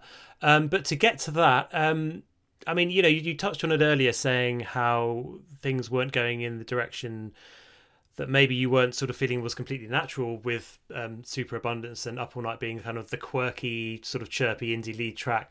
So when that did lead to you like leaving the label and stuff, I mean, it is almost, it has become a bit of a cliche for bands to say, yeah, it was a relief to get dropped by a record label. Now we can do what we want. But also, like, I think the kind of music you've been making since then really sort of certainly backs it up, in the sense that, a lot of other bands who were from that era who might get dropped certainly are absolutely not doing that kind of thing. So, was it always like that? Was it a relief from the start, or is it still a bit of a shock to get that phone call? Oh no, it wasn't, No, and it wasn't even a phone call. It wasn't a phone call. I remember going in for a meeting at Warner Brothers, and they had I think our manager had said, "Do we need to bring like a lawyer with us or anything like that?" Anyway, they had their lawyers sat there and they had their accountants sat there, and they basically went, "Here's what you owe. Here's your contract. Here's how much you are in debt to us," which was a kind of a strange figure, kind of plucked out of the ether, really, kind of made up of huge. How much? Like, how much? Well, I didn't how see much any was of that. £250,000 or something. £250,000, and it was you know it was a. I think it that was might be just a false memory, but Okay. I think There's it a lot was of just money it was to scare us into signing a 360 deal, Yes. which is what they wanted to do. One of these 360 deals, which were all the rage at the time. They wanted us to sign up so that we gave them money gave us all our touring money and all our merch money, T-shirt money, and publishing money. I think even I'm not sure whether that was in there, but until you recouped your debt, that was the idea. So basically, you would live on nothing, live on nothing until you recouped your debt. It was a really strange. And this debt, I mean, without going into sort of too deep into contracts and stuff. This debt is just what they were saying that like they'd spent on you over the years and that you owed back. Yeah, but this is like... the thing. Yeah. This is what happens. You can almost smell it a mile off. Even at the time, you're like, you know what you got given, and you know that it helped you live, and you know what the guy got paid to make the record because you heard that, and you also, but crazy things happened on Superabundance where, like, we decided, we'd like the album shoot to be this. We like this idea of a burnout, but it being quite staged. And, you know, we wanted to have like it looked quite set, like it was on, you know, why would someone do a burnout in a kind of like a photo shoot studio sort of thing? This kind of weird idea. And then someone said to us that it had cost £20,000 to do the video shoot. We could make 6 albums for that now. And we were like, if you'd have fucking come to us and said 20,000, we'd have said, no, don't worry, we'll go out with an Instamatic camera and take some, you know, we could come up with a better idea than that. But they just spend money and spend money and spend money because that's how they know how to do. And you get the impression if a band is doing badly, you imagine like a massive corporation like that, they've got a lot of expenses that are just kind of group expenses. And they just decide we've flown everybody over from the European offices for some sort of board meeting, and put them all up in the K West, etc. And they've all gone out for meals on expenses, and we're giving you 10% of that money is your debt because we talked about you a bit. So it wasn't so much. It wasn't so much as being dropped as more of just a grab or something. I think if it gets to the point where you're not doing brilliantly, then they just they put more debts from other things that are doing well onto your account, and they can easily cook those. That's so easy to say. Well, it's like it's running costs for a label. You think how many of those go? Someone once, my favourite one was I needed to go to London for, I can't remember what it was, a photo shoot or something, and my car was having its MOT. So I was going to go on the train. We never did anything like extravagant or anything. But I was like, I'm going on the train. And I said, do you know what? I was talking to the girl at Warner Brothers and she said, can I do anything to help you? And I was like, do you know what? Actually, this time, could I get just like a taxi to the Oxford train station on Saturday morning? Because I've got no car. My car's isn't having an MOT. Otherwise, I've got to take the bus. And she said, yeah. Oh, yeah, we'll get you a car. And this car turned up. And it was from whatever that taxi firm is, the private cab firm in London. Addison Lee car. And I was like, do they have an Addison Lee in Oxford? And I got in the car and he went, where are you going? And I went, just Oxford petrol station, Oxford train station. And he said, oh, where are you going from there? And I said, back to London. And he said, well, I've got to drive all the way back to London anyway, so you might as well stay in there. They sent the fucking car from London. It was like a £150 round trip taxi. She just clicked the buttons and got the car booked for this address in Oxford. Like, shit, wow, I might. It sounds like one of those decadent stories from the days of like Queen in their pomp or something. It's not that decadent, isn't it? But you just realise that they're just like, There's just this money that people just spend. It's someone's job to spend the money, isn't it? So they do it. Yeah. How much do and when they book, like we went to one meeting at one after show thing at the K West once, and my sound engineer was like, I was like, he said to me, "Do you want a drink? Do you want a drink?" I was like, "Yeah, I'll have a glass of wine." And he bought me a glass of wine, and he was like, "That was fucking 13 quid. That was fucking 13 quid." He's like, "I got the receipt off her. I'm keeping it. She didn't even smile when she gave it to me." Like the drinks one glass of wine was £13. I was like, and there was a whole shitload of. It was just all music industry people as far as the eye could see, and they were all staying there. And they were all spending, it's 15 quid for a pint of beer in the K West thing. And you think, what? What's all this money being spent on? This has got nothing to do with why I got into music. It's really quite that's why at the end of it, you're like, good. Now we can actually maybe do something good and not have to hang around with all these pricks, that are just enjoying them. I mean, I get it, but it was never that enjoyable. It's just getting fucked up, isn't it? So some people it's just take that on the surface level and just dive in and enjoy the fun of it, and then get churned out the other end, and they go, yeah, that was a good blast. It was the whole sort of firework trajectory. But if you're never going to take to that at all on some level, then I can totally get that just feels like a release when you get severed from that. So it gave us so much energy afterwards. I mean, to be to follow that gave me. I mean, we went and did another album after that where we decided we basically went through the same sort of process because we didn't know how to behave. So we signed up with a manager who managed another big act, and we tried, and he basically was really from that old school record industry style. So we were going back to almost the same people, and we went to LA and made this record, and you're like, this is ornaments from the Silver Arcade. Felt so wrong, and we had to come back, and we spent all this money, and it was essentially a 360 deal. Which album was that? Which label was that released on? I thought you'd done that yourself. It was us through Pias. Okay, right, got it. Yeah. It was our Gadzook label, but through Pias. Yeah. And we borrowed all this money, and they'd essentially wanted a 360 deal, and we had to pay it back out of Live, to the point where any festivals we did, we were ending up giving 65% of what we earned to Pias. Does all this stuff, all these experiences, does it make you bitter about music and making music and like being in a band and being part of that? Because I understand how it could really, for some people, it could pollute the whole experience, and like a lot of people wouldn't be able to just step away and say, okay, it's fine, we can just go in our caravans and make music and enjoy it now. The whole experience would be polluted for them, and there might be a bitterness or something. But did you feel that for a period? No, I was desperate to find another. I was like, okay, we've done this one wrong. And it was it felt like you could see the death twitches of that kind of way of making music. I mean, that's what it felt like you were looking at. I thought, ooh, what are you doing? Why are you still behaving like this? It's, you only know how to do it one way, and you're not thinking about. There are plenty of artists out there that are making weird music work. That's how it always made me feel like doing it. I mean, when we started looking at how other people did it, we thought, shit, there's just people out there making it work who are in control of it, so it's enjoyable. And it just seems so obvious. I mean, it's not obvious to everybody, because some people are. I mean, I had to go to the pub with Ollie after we'd finished doing Ornaments and a tour that wasn't that great, and say, look, it could be really. And I had to give him the pep talk, because I don't think he could see it.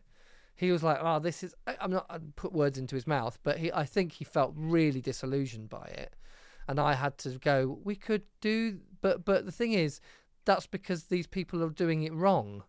It's not just that we've been rejected from the only way that the music industry works. It's that these people are desperately trying to make out money from it, and the way that it happens is it ends up fucking us over a load more, because we're the end. We're not in control of it. They're just their little kind of performers. Yeah, and that kind of thing. Ollie did end up leaving the band. I mean, he was he made Sick Octave with you as well, but he left after that album, didn't he? Yeah, and he had kids and stuff, and I still think he found touring quite hard, and it wasn't so much his thing anymore. because he wasn't finding it. He didn't find it easy, and it was never. And it's not easy. I mean, we don't have creative process. Isn't a lot. It had been at certain points a laugh, and I think that's when we were making quite lighter, easier music. And I think both me and Thomas felt that we wanted to make stuff that was difficult for us to do, not just something we could knock out. You know, we wanted to find something challenging to do, and I think Ollie found that probably kind of.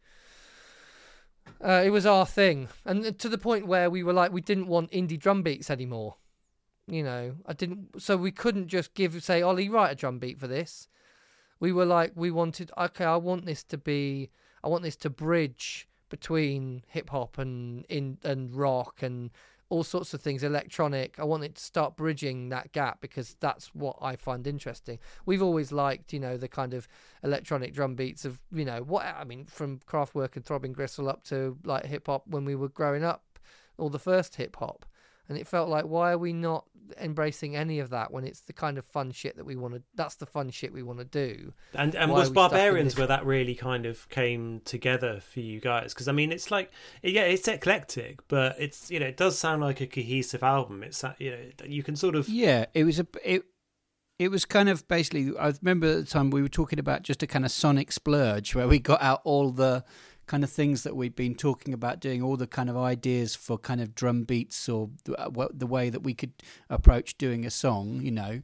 And so there's some kind of more songwriter-y things on there, and then there's some very kind of loop-based things as well. And we just kind of got it all out really over a period. I mean, it sounds like it was a quick thing. It took a while, but it was about repetition, wasn't it? We wanted to embrace a bit of that kind of, all those things that we'd said, actually, we quite like this, like music that's very, very repetitive and kind of almost barren and empty, and the challenge is to make that interesting. And how could we do an album where it both has excitement and interest, but is based on just repeating? So there's no bit where it kicks up into a chorus.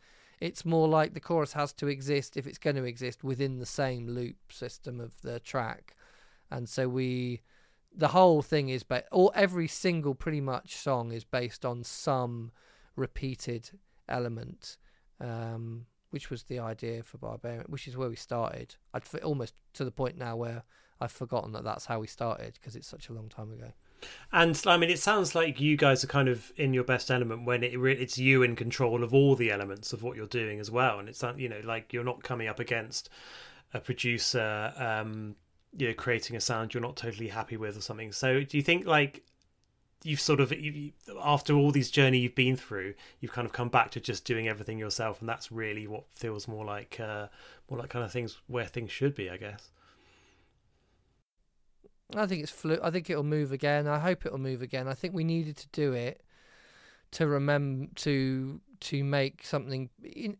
One way of doing it is to hide yourself away from everybody and make a record, and that definitely works in that there's nothing there to destroy your idea of what you want to be making.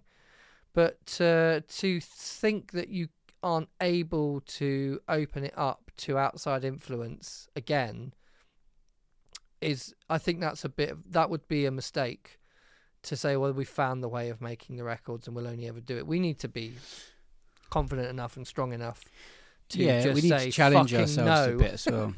Allow people in, allow other musicians in. That's sort of the next thing we're talking about doing, really, is working more with other people, because I think we've kind of reached a point now where we're comfortable doing it together, and we know what we'll do almost, because, you know, I'll come up with some noise that loops and he'll write a vocal over the top, and then we'll start building something along those lines. Or you know, they tend to kind of, we kind of know what we'll do a little bit, and so we're now looking at doing some things with other people, because it's good just to have a few more elements of chance and things that you obstacles to overcome, really. Well, actually, You said exactly how we do write. I mean, that is exactly how we did write that. You said, let's steal this sample from some song that goes... Yeah. And that was what you brought in. And I was like, oh, cool, that's a good idea. So it stops. I don't have to start writing from zero. And he's had some sort of like moment of like, we should write a song like this. And then I take it for 4 months and spend my nights sitting here in this very chair going da da da ba ba ba ba ba da over until something, and then we work on it, and then Tom does some like instrumentation over the top, and we are a long together. Way from She's Attracted To now, aren't we? I don't know. I mean, maybe, but only because that we wrote that all together. There was a definite point where, even in the second record, we'd spent a long time. We'd just get together like it was a job, 9 to 5 every day in this room here, and we'd have a lunch break at 12. Tom and Ollie had come over like it was a job. And you were like, how are we supposed to have any space to actually come out with so many fucking ideas? If we got to the point where we were too much together and it was too much a collective writing thing. And we needed to do something else where it was more like we do stuff in isolation and bring it together because it needed to change. That's all it was. I mean, otherwise we'd have done the same again. It's interesting you mentioning about the 20 grand that was spunked on a video. Or actually, the best video you've made was probably Sheep Tick. And, I mean, that's just a DIY project, I imagine, that was probably didn't cost 20 grand. I mean, how much does it cost to get a sort of... together. Oh, yeah. Well, yeah. Yeah, it depends what you... Yeah. We spent a long time filming in all sorts of different locations and setting up our own sets, and I suppose it's still pretty much cheap.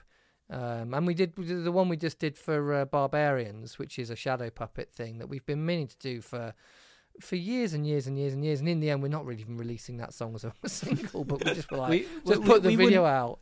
Why not? We wouldn't have been able to do that on Warner Brothers, I don't think. A shadow puppet video, because actually having sat there and done it was such a massive job to put it together and script it and make all the things. If you'd have done that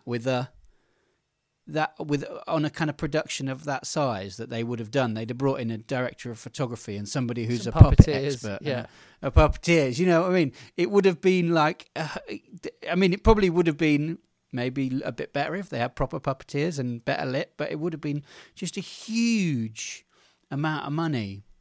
It just wouldn't have happened. Although I did see the one that someone else did that was done just as DIY, and ours is much more sort of like hi-fi, because they're obviously artists. Like they've got a bit more patience than we have. We're like, fucking hell, just make it into a blob and just make it whiz across the screen. I'm done. I want to go to bed. What's next then, I guess? I mean, do you now feel that Barbarians has set you on, a path that you can replicate or tweak or do something completely different from? I think that, it took us a long time to find someone to put this out because, again, we were still playing. I mean, in a way, we've still been playing the similar games. And I think actually quite a lot of the pandemic experience has fed into this idea that we could do a load more of it on our own.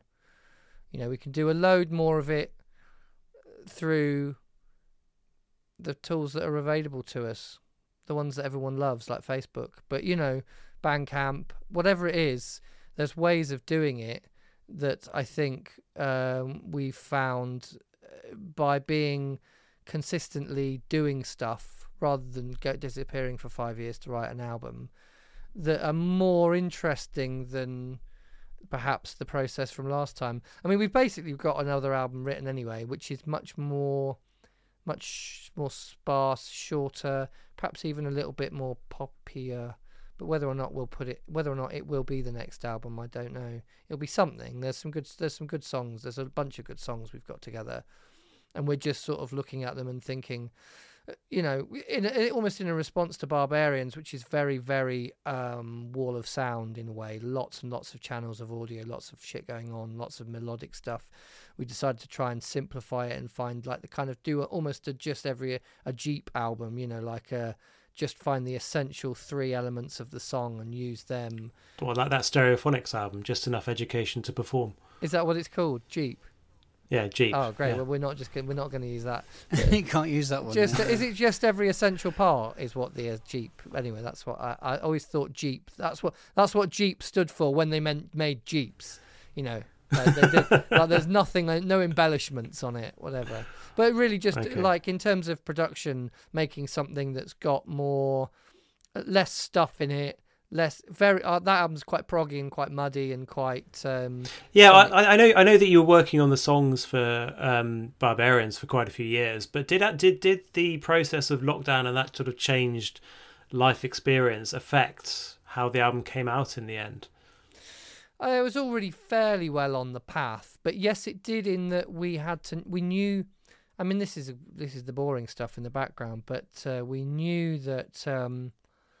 We'd always been, like I said right at the beginning, we'd always been talking about interacting with our audience using social media somehow, and and just the way that you can connect. People are very cynical about it, and I think there's something to be said for that cynicism, and that you have to everything is it's not perfect, but also we just knew that there was a way. I mean, the experience of lockdown has meant that doing the caravan sessions, we've just got to know like loads and loads of people that we didn't even know. I didn't even recognise their names, and they've been fans since the beginning. You mean fans? Since the beginning, yeah.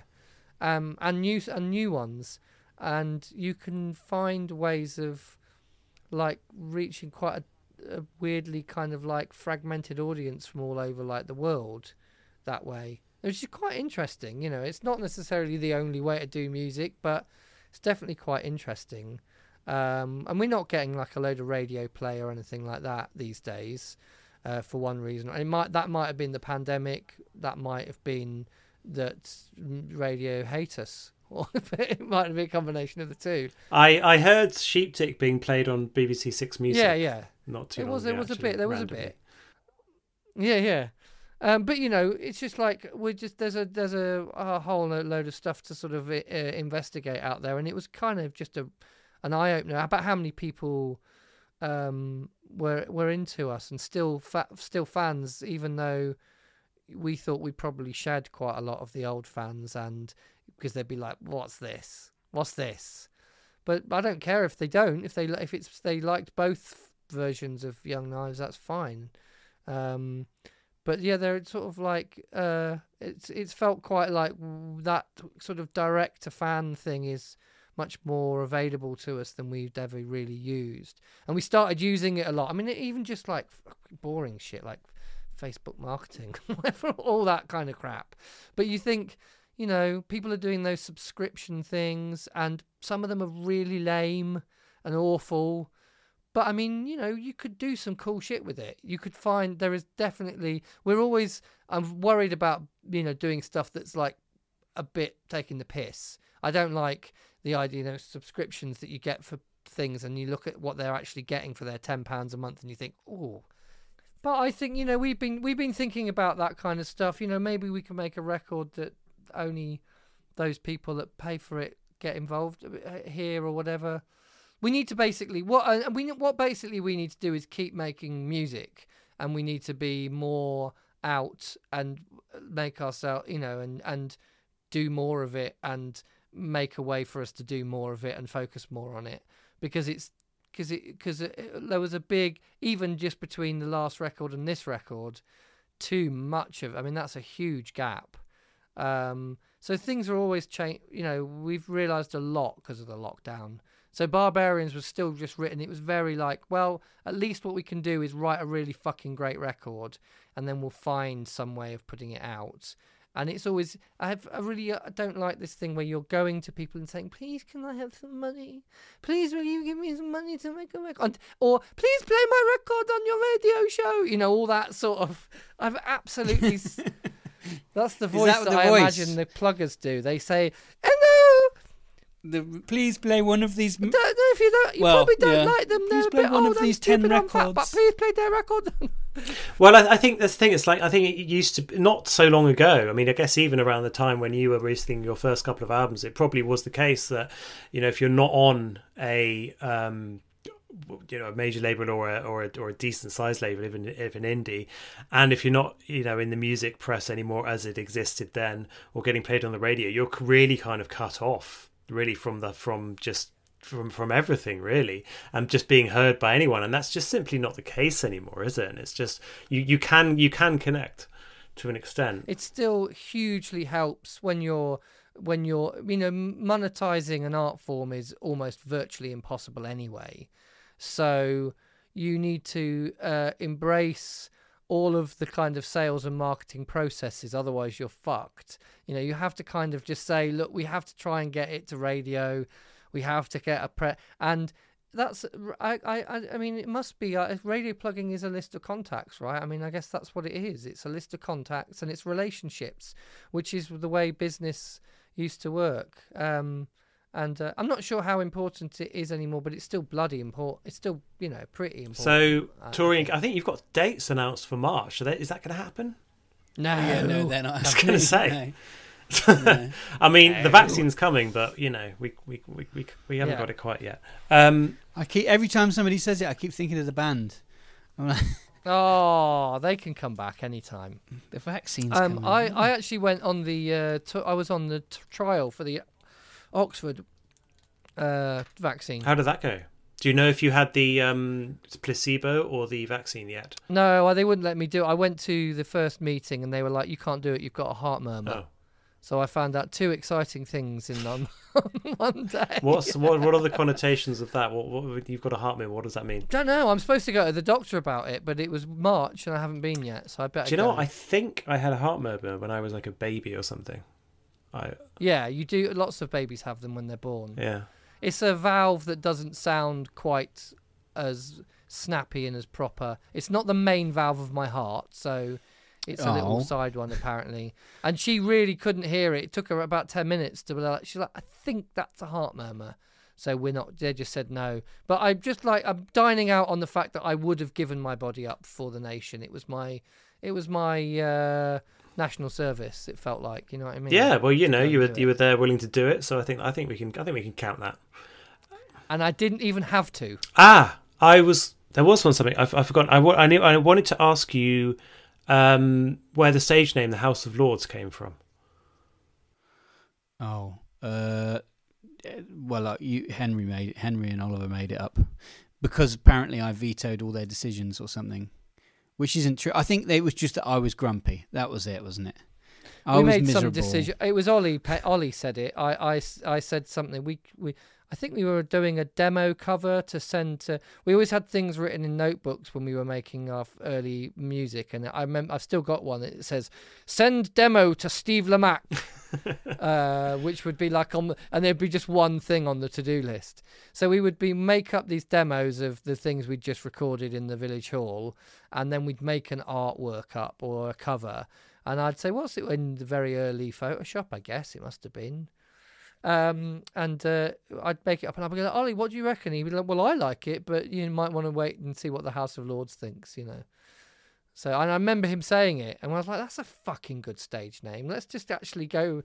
And then we were like, we want stage names. It is a good stage name, and I think it kind of works with the whole sort of slight eccentricity of the band without going into that sort of wackiness. It was a funny thing. It worked. It did work to my advantage quite a lot. Like, I got offered to do things off the back of it, which I wouldn't have done if I didn't have the wacky name. Do you know what I mean? Enemy call list probably happened because I think so. If you were called just Thomas the name. Dartnell. Which number? Yeah, we wouldn't have got it. No, I should know this because this would have been my. I probably lobbied to get you in there. I was number 14. Goodness me, that's fantastic. Yeah, I can't remember whether Jamie Reynolds was 13 or 15. I think he beat me. I seem to remember he beat me, and he said I beat you. But that was. I know you guys are like cynicals about the machinations of the music industry, but you must have enjoyed that. Yes, I did. Well, I did in that I got it and they didn't. You also didn't because they had normal names. Normal names. I've also remembered that I went to Nashville with Jack Daniels and saw you. Yeah. Like Jack Daniels, every year used to do this thing where they'd spend an enormous amount of money flying a plane load of journalists to the Jack Daniels factory in Lynchburg, Tennessee, I think it is, isn't it? And they'd have a gig, and they'd have a few musicians, and they'd play with the local musicians, which they called the Silver Cornet Band, which are kind of the Jack Daniels house band. A lot of like good old boys and girls playing rootin' tootin' rock and roll. And yeah, I guess, do you think that contributed to that as well? Yeah, completely. Because I remember at the time when whoever the press people were contacted our then manager, he said, "You've been offered this thing," and it's forwarded over to me, and I said, "Are you sure? Are you sure?" And then I spoke to somebody, and I said, I'm not the singer in the band," and I think there was, I don't know whether there was a discussion or, but I felt like that there was they'd sort of half offered it, and then they went, "Oh, I don't think he's not the singer in the band." I don't know. That's how people still refer to me as the House of Lords in things. Yeah. So they say, "Oh, watch out, the House of Lords in his," when I put something the other day, I put some photos of me wearing band t-shirts up on Bandcamp for Bandcamp Friday, and someone said, "House of Lords in his shed." And I was like, fucking hell, 20 years later, you still think that was weird. Still getting your Ant and Dex mixed up. I know. I had to go and get on stage and sing with all these, with, what's his name? Tim Wheeler from Ash. Stranglers. Tim Wheeler from Ash. Hugh Cornwell from the Stranglers. Hugh Cornwell. And wasn't it Roisin Murphy as well? It was, yeah. Yeah, and you sang Gloria by Patti Smith. Yes, I hate that song. I was like, I didn't know it either. I was like, I don't know what this song is, but it's really bluesy and kind of not the sort of thing I'm interested in at all. But anyway, I bet it was a good payday. Pretended I was on. That was a good payday, though. Yeah, I think it was. Yeah, I think it paid for my wedding, actually. That and some other things. Yeah. What really annoyed me about that gig was that we turned down a headline slot at Iceland Airwaves so that you could do it as well. That was the most annoying thing. We decided to have instead of that, we went on at 5:00 on a Friday instead of the Saturday night headline slot that we. So I could go on my free. So that you could go on your fucking jolly to the dry state to drink their drink in the dry state. Yeah, thanks very much. It was good. Thank you very much for doing that for me. Searching for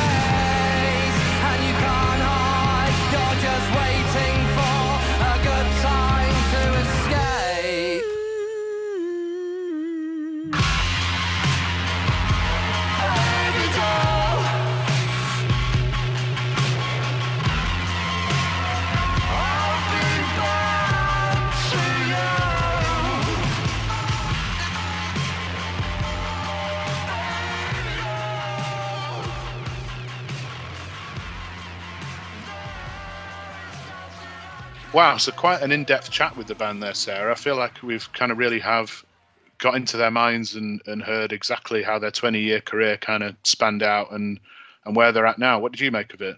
100%. I completely agree. It's really amazing, I think, to hear these bands that have been going for so long have so much to say and sound so passionate and just be still really in it and really enjoying talking to us as well.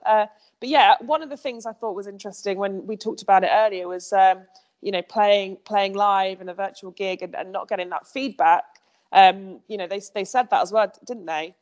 Yeah, and this I think links to what we were talking about with the Oriel's virtual gig at the top of the show around, it's great that bands are finding new ways to connect with fans, and in their case, playing the caravan sessions from a caravan in their garden. But you also can't replicate that feedback and that energy that you get from a crowd. So I think ultimately where this has kind of left me thinking is that I reckon once bands can get back into venues, this is just a prediction, but I do think the virtual gigs thing will be a short-lived thing. I don't think bands will think, oh well, one tour we'll do a tour of venues, but then for the next tour we'll just kind of do it virtually. What do you think?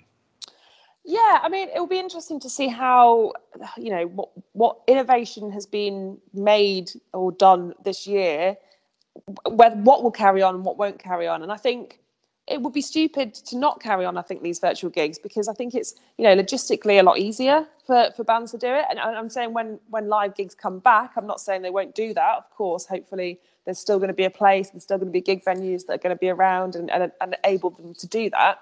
But I do think it makes sense that if people don't mind spending a tenner on a virtual gig, it's a win-win as far as I'm concerned.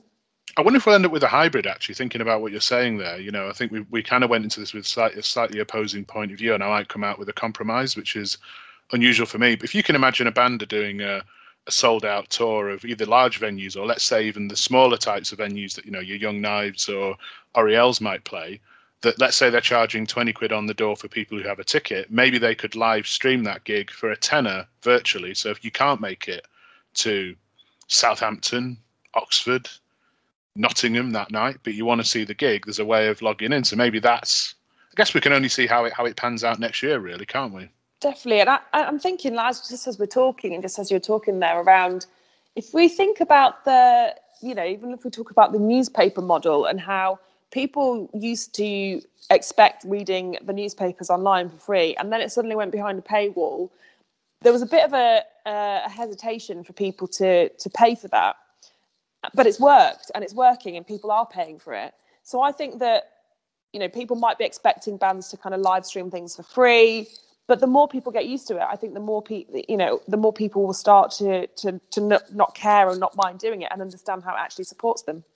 Yeah, and it's interesting we talk about this because, we are looking at guests for kind of later in the series, and I won't give any names away, but I'm quite keen to get some music industry type expert people, boffin types, right, who understand this better than us and understand the business side and get some points of view and some opinions. So yeah, watch this space on that. I think another element of this interview I thought was interesting with the Young Knives that Jamie really kind of got under the skin of was kind of their career trajectory. They kind of burned brightly but fairly briefly, I think, in kind of the mid sort of 2000s. And then they sort of disappeared in terms of, they lost their label deal around sort of the second album, but they've carried on and they've kind of from what Jamie, I think, was sort of getting from them, that, losing their label deal meant they actually had a lot more kind of creative freedom and sort of producing stuff like Barbarians, the album they've just put out, that maybe a label would say no to. And they seem to quite enjoy making music that they knew that a label would say no to, but it's what they kind of creatively want to do. What do you think, Sarah? Well, I think we spoke about this before, didn't we? That there's lots of bands that have had major labels and have either lost them or one way or the other they're not signed to a major label anymore. But I think it does give them a bit more creative freedom. You're right, you're 100% right. And actually, would they have been able to do this if they were on a major label? No, probably not. That's sad, to think that if they were on a major label, we might not have got this kind of music. So I think, it depends, doesn't it? Obviously, they've got to make their money somehow. They've got to live and eat and just like the rest of us. So it's probably a little bit harder. But again, that shows the passion that comes through, doesn't it? And that for me is the quandary around this, is that commercial aspect to it. We spoke to Tom Clark about this, didn't we, on an episode, a few episodes ago, and I said to him, if you were offered, if this album that you've just released independently, The Chronicles of Nigel, did really well and you were selling out thousands of copies, and a label came along and said, well, we can boost that even more, would you do it? And he flat said no. He's been so burned by it. And I wonder if Young Knives would be in the same situation. But on the other hand, without that backing, they're kind of having to do it all themselves. But they've sustained a career for 20 years, so maybe the proof is in the pudding, right? Yeah, definitely. And just going on to Jamie and how he knows the band, what I really loved to hear was the fact that how they met. So they met working in HMV, didn't they? Yeah, so I think we probably should have said this earlier on the show, but the Young Knives are originally from Ashby de la Zouch. Hang on, Young Knives. Oh, you've caught me out there. Young Knives, brilliant. That's 1-1 now, right? Young Knives are from the brilliantly named town of Ashby de la Zouch in Leicestershire, probably not too far from where you grew up in Nottingham. No, it's not. I've been there a few times. Beautiful place. But they then moved to Oxford because they wanted to move to a kind of better music scene that wasn't London, but was kind of in sort of the southeast. And yeah, from listening to the interview, they then met Jamie through working in HMV, and by the sounds of it, he in his kind of pre-NME days, was introducing them to new bands or old bands. I think it was The Fall. They mentioned they were kind of listening to in the stock room. So I thought that was interesting, and it sent me on a bit of a nostalgia trip. I don't know about you, about record stores. Now, people who know, who've seen any of my writing in NME way back in the day, which is probably 1% of our listenership, may know that I wrote a column for NME about why I didn't care about Record Store Day. And I still don't care about Record Store Day, and it briefly caused a few ripples of kind of controversy. But when I think back to when I first got into music, way before there were things like Record Store Day and the release of White Stripes old singles being put out on gold vinyl and people queuing up for it, which I think is the thing I hate about Record Store Day. I think I did discover quite a lot of the bands that subsequently were kind of staples of my music collection from thumbing through the CDs in HMV. It sounds like something from the Victorian era, right? But that's how, back in the day when we were teenagers, that you would discover new bands before the days of kind of Spotify and YouTube and all that. So did it send you on a similar nostalgia trip, Sarah? Absolutely. And you're so right. It used to be the thing that you do at the weekend. You would wake up, eat your breakfast, your cereals, your honey nut oats, whatever you ate. You get on the bus into town, pay 50p for your bus fare, get off, walk to HMV, stay there for ages. Go and listen to all the headphones. It's quite sad to think that you probably, in this COVID world, you wouldn't be able to share the headphones anymore, would you? But you used to pop a pair of headphones on, press the CD number, and you could listen to the whole album. And it's a great way of being able to try and experience new music. And I remember they always had loads of different types of albums in there. So you could be listening to the Spice Girls 1 second. The next minute you could be listening to the Lighthouse Family. I mean, I don't know where these examples are coming from, but you know what I mean. It's the Lighthouse Family. Where did that come from? But very, very different. I don't even like the Lighthouse Family. I briefly considered buying a Lighthouse Family album when I was about 11 or 12, I think. And then I think I discovered something else like The Verve or Oasis and thought, God, I'm glad I didn't go down that road of easy listening. That would have been a terrible direction to go in. It would, and we would not be here today, would we? We probably wouldn't be. I probably wouldn't be. I'd be banned from writing for a magazine like NME if I'd have admitted that one of my early records was the Lighthouse Family. That, we have both admitted our love for Simply Red on this show. So, but there's a world of difference between Simply Red and the Lighthouse Family.